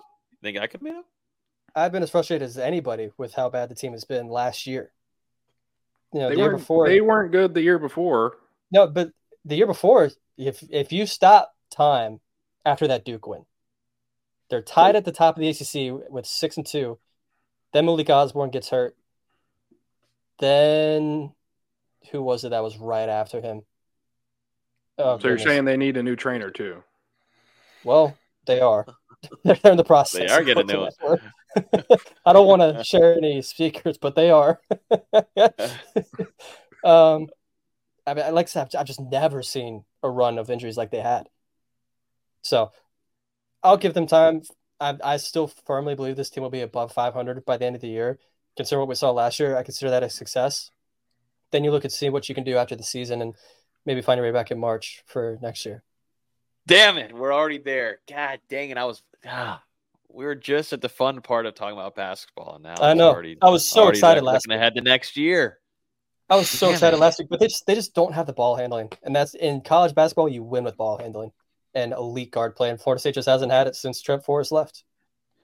It's crazy. They're probably 15 total game minutes last week from being ranked in the top 25, and now now we think their season might be over. Yeah, I'm not saying that. I'm just trying to be realistic about the outlet of the whole season. Absolutely. Like even when I saw the AP votes for Florida State basketball last week, I'm like, that's early. Even you're like, interesting. Yeah. But yeah, shout out to the women's soccer team though. They got the natty done. They took care of business for us. So yeah, at least one undefeated football team on campus gets the chance to compete for it. Yep. Football team. Yep. Football. Yeah, and then too, go back to 2020. What could have been for FSU basketball? I always will say, man, Leonard had a squad that year. And then it's like I said on Twitter. What could have been for 2023 Florida State football? Yeah, what could have been, right? Hang another banner. How I felt all day Sunday and most of the day Monday is exactly how I felt if the tournament got canceled in 2020. It was the same gut punch. Trust me, I get the argument. One was a global pandemic. One is a bunch of old dudes that took away an opportunity. But that's also the best basketball team I will ever see in Tallahassee. I'll just admit that now. That team was so unbelievably good. And this 2023 team is good, but we've seen better teams. We will see better teams. At the same time, I can't believe it's taken me 2 hours to say this. 2023 is the most likable team we've had at Florida State. And I don't know that we can debate that much. As much as we all personally love the 2013 team, if you take a backwards glance, you're like, there's some off-field stuff there that I don't exactly love. There's a narrative that I don't exactly love. We didn't have that at all. I will say, as a coach, Mike Norvell is highly likable across not just only the Florida State fan base, but across the country. He's very likable. And that's a very likable team. If you have a coach that you can root for, Jimbo, he was an asshole. Jimbo was an asshole, but he was winning games, and you're happy because he was winning games.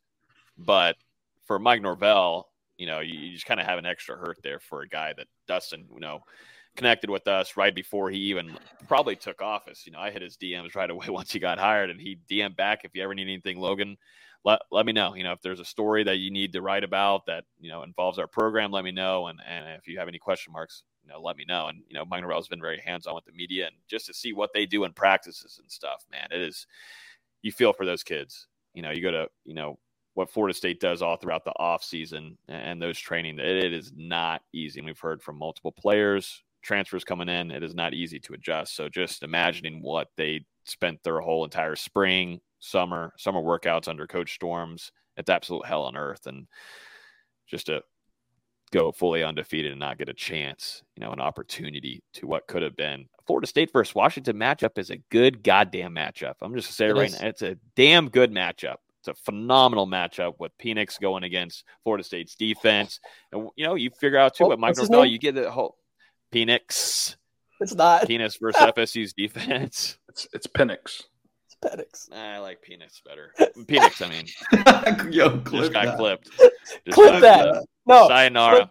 Clip that. End the stream. I'm editing this. Once I get out, I'm going on YouTube Editor. I'm editing that part out. So that's like that Patrick Payton comment from earlier this year. I got that screenshot in the meme folder. In your meme folder, yeah. I've been made fun of for 2 years for slipping up. It's You're time for literally was slipping up. You were literally gonna have something slip up. I know what I said, but I want that clip too. I want that haunting Logan for the next 2 years. Oh God, that's not near. That's not near as bad. It's close. Brutal. It's close. No, close. I don't know. Just saying it versus saying where it's gonna go. And you physically that would be something physical to happen to you. I just said I like the quarterback's last name. It's not his last name though. I'm glad we could have a laugh though at the very end of this, because it was not so fun to talk about for an hour. It's a sarcastic laugh. I'm still pissed off. It is, but tough. But I think that's going to end off this episode. Dylan, appreciate you coming on here. It was great getting your take on everything as well. If you guys haven't yet, make sure you guys go check out Dylan's piece. That's published, right, Dustin? No, it's not even done. I don't even think it's in Tempest. Yeah, it's not. Mine's done. Mine's Look done. out for that. Got a few thousand more words to go. All right, good. Perfect. So if anybody has about an hour in their day, do it. Or, we need like audio. Shoot, you should just put it in podcast format. Listen, it's the Oppenheimer. It's the Oppenheimer of articles. So, I mean, I set the standard at 6,000.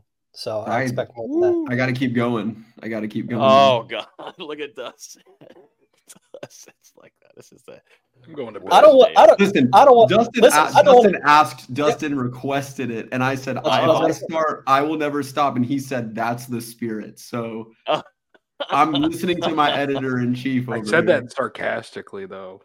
Yeah, but you can't tell sarcasm through text. I see those words. I'm like, oh, bet I'm about to make you suffer. He's already sorry. I'll be honest. It's no sleep. I'll give him this. Usually, I can't let Dustin get away with stuff, but that's been a rough 72-hour stretch, and we're not close to being done yet, man. But tons of content going out. I took a 6 a.m. flight home for the college football playoff content, and just got screwed. I mean, you could have stayed in Charlotte. We could have been depressed together. I was stranded in Charlotte. It was horrible. I don't think I left bed. Yeah, I didn't. I can tell you I didn't leave bed Sunday. I was upset. And then Monday I only got up to go to the College Cup to watch the Lady Knowles win a national championship. It makes me feel better. It makes us feel. That makes us do feel better. Slightly better. Yeah, still a lot of rage. So FSU fan base, hold it together as much as you can. But we understand if you got to let it out on Twitter and Facebook or our comments. Let's just make sure we're all safe in there. And I'm already seeing a lot of threats. This is what you do when you piss off FSU Twitter, man. They'll come for you. It's not even Twitter. It's not even Twitter. It's the government. It's everybody. The college football playoff took down their contact page with all the phone numbers and email addresses. Did they really? Yeah. Wow. Oh, that's incredible. That's content, man. That's content for tomorrow. Write that down. Sign me up. I'm pretty sure. Let me go try and pull it up again. Yeah, check on that before we. I'll do my usual. As always, you can listen to this podcast on iTunes, Google Play, Spotify. If you're on YouTube right now, we had a ton of likes on here, a lot of viewers. But hit that like button if you're still hanging around with us, or if you enjoyed the episode listening afterward. But appreciate everybody hopping on here with us, asking questions, giving us some topics. We'll be live here next Wednesday at 7. So the show goes on. It doesn't stop from here. And then also thank you, Dylan, for hopping on here, and make sure you guys go check out his piece and VZ's by the end of the week. Those will be coming out, giving y'all some good insight and getting their thoughts on what happened to Florida State getting screwed out of the college football playoff. I will note, very opinionated. I don't get to do it often, so I went all out. Yep. Likewise. Nope. Absolutely. Do we know if that contact page is still up there? I can't even find it, so that makes me think it's not. Yeah, it's got to. I don't understand why they would even do that. I don't understand why they would do that in the first place. Like, they're just asking for it. And definitely a year like this, any fan base is going to come for you. But specifically, Florida State's, best of luck. Good luck. But, that's going to wrap it up, everybody. Y'all have a great rest of y'all's week. We'll talk to you guys next Wednesday at 7 p.m.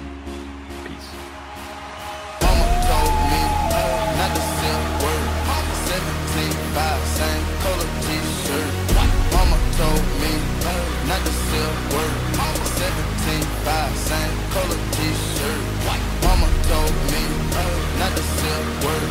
17.5, same color t-shirt. Mama told me not to say a word.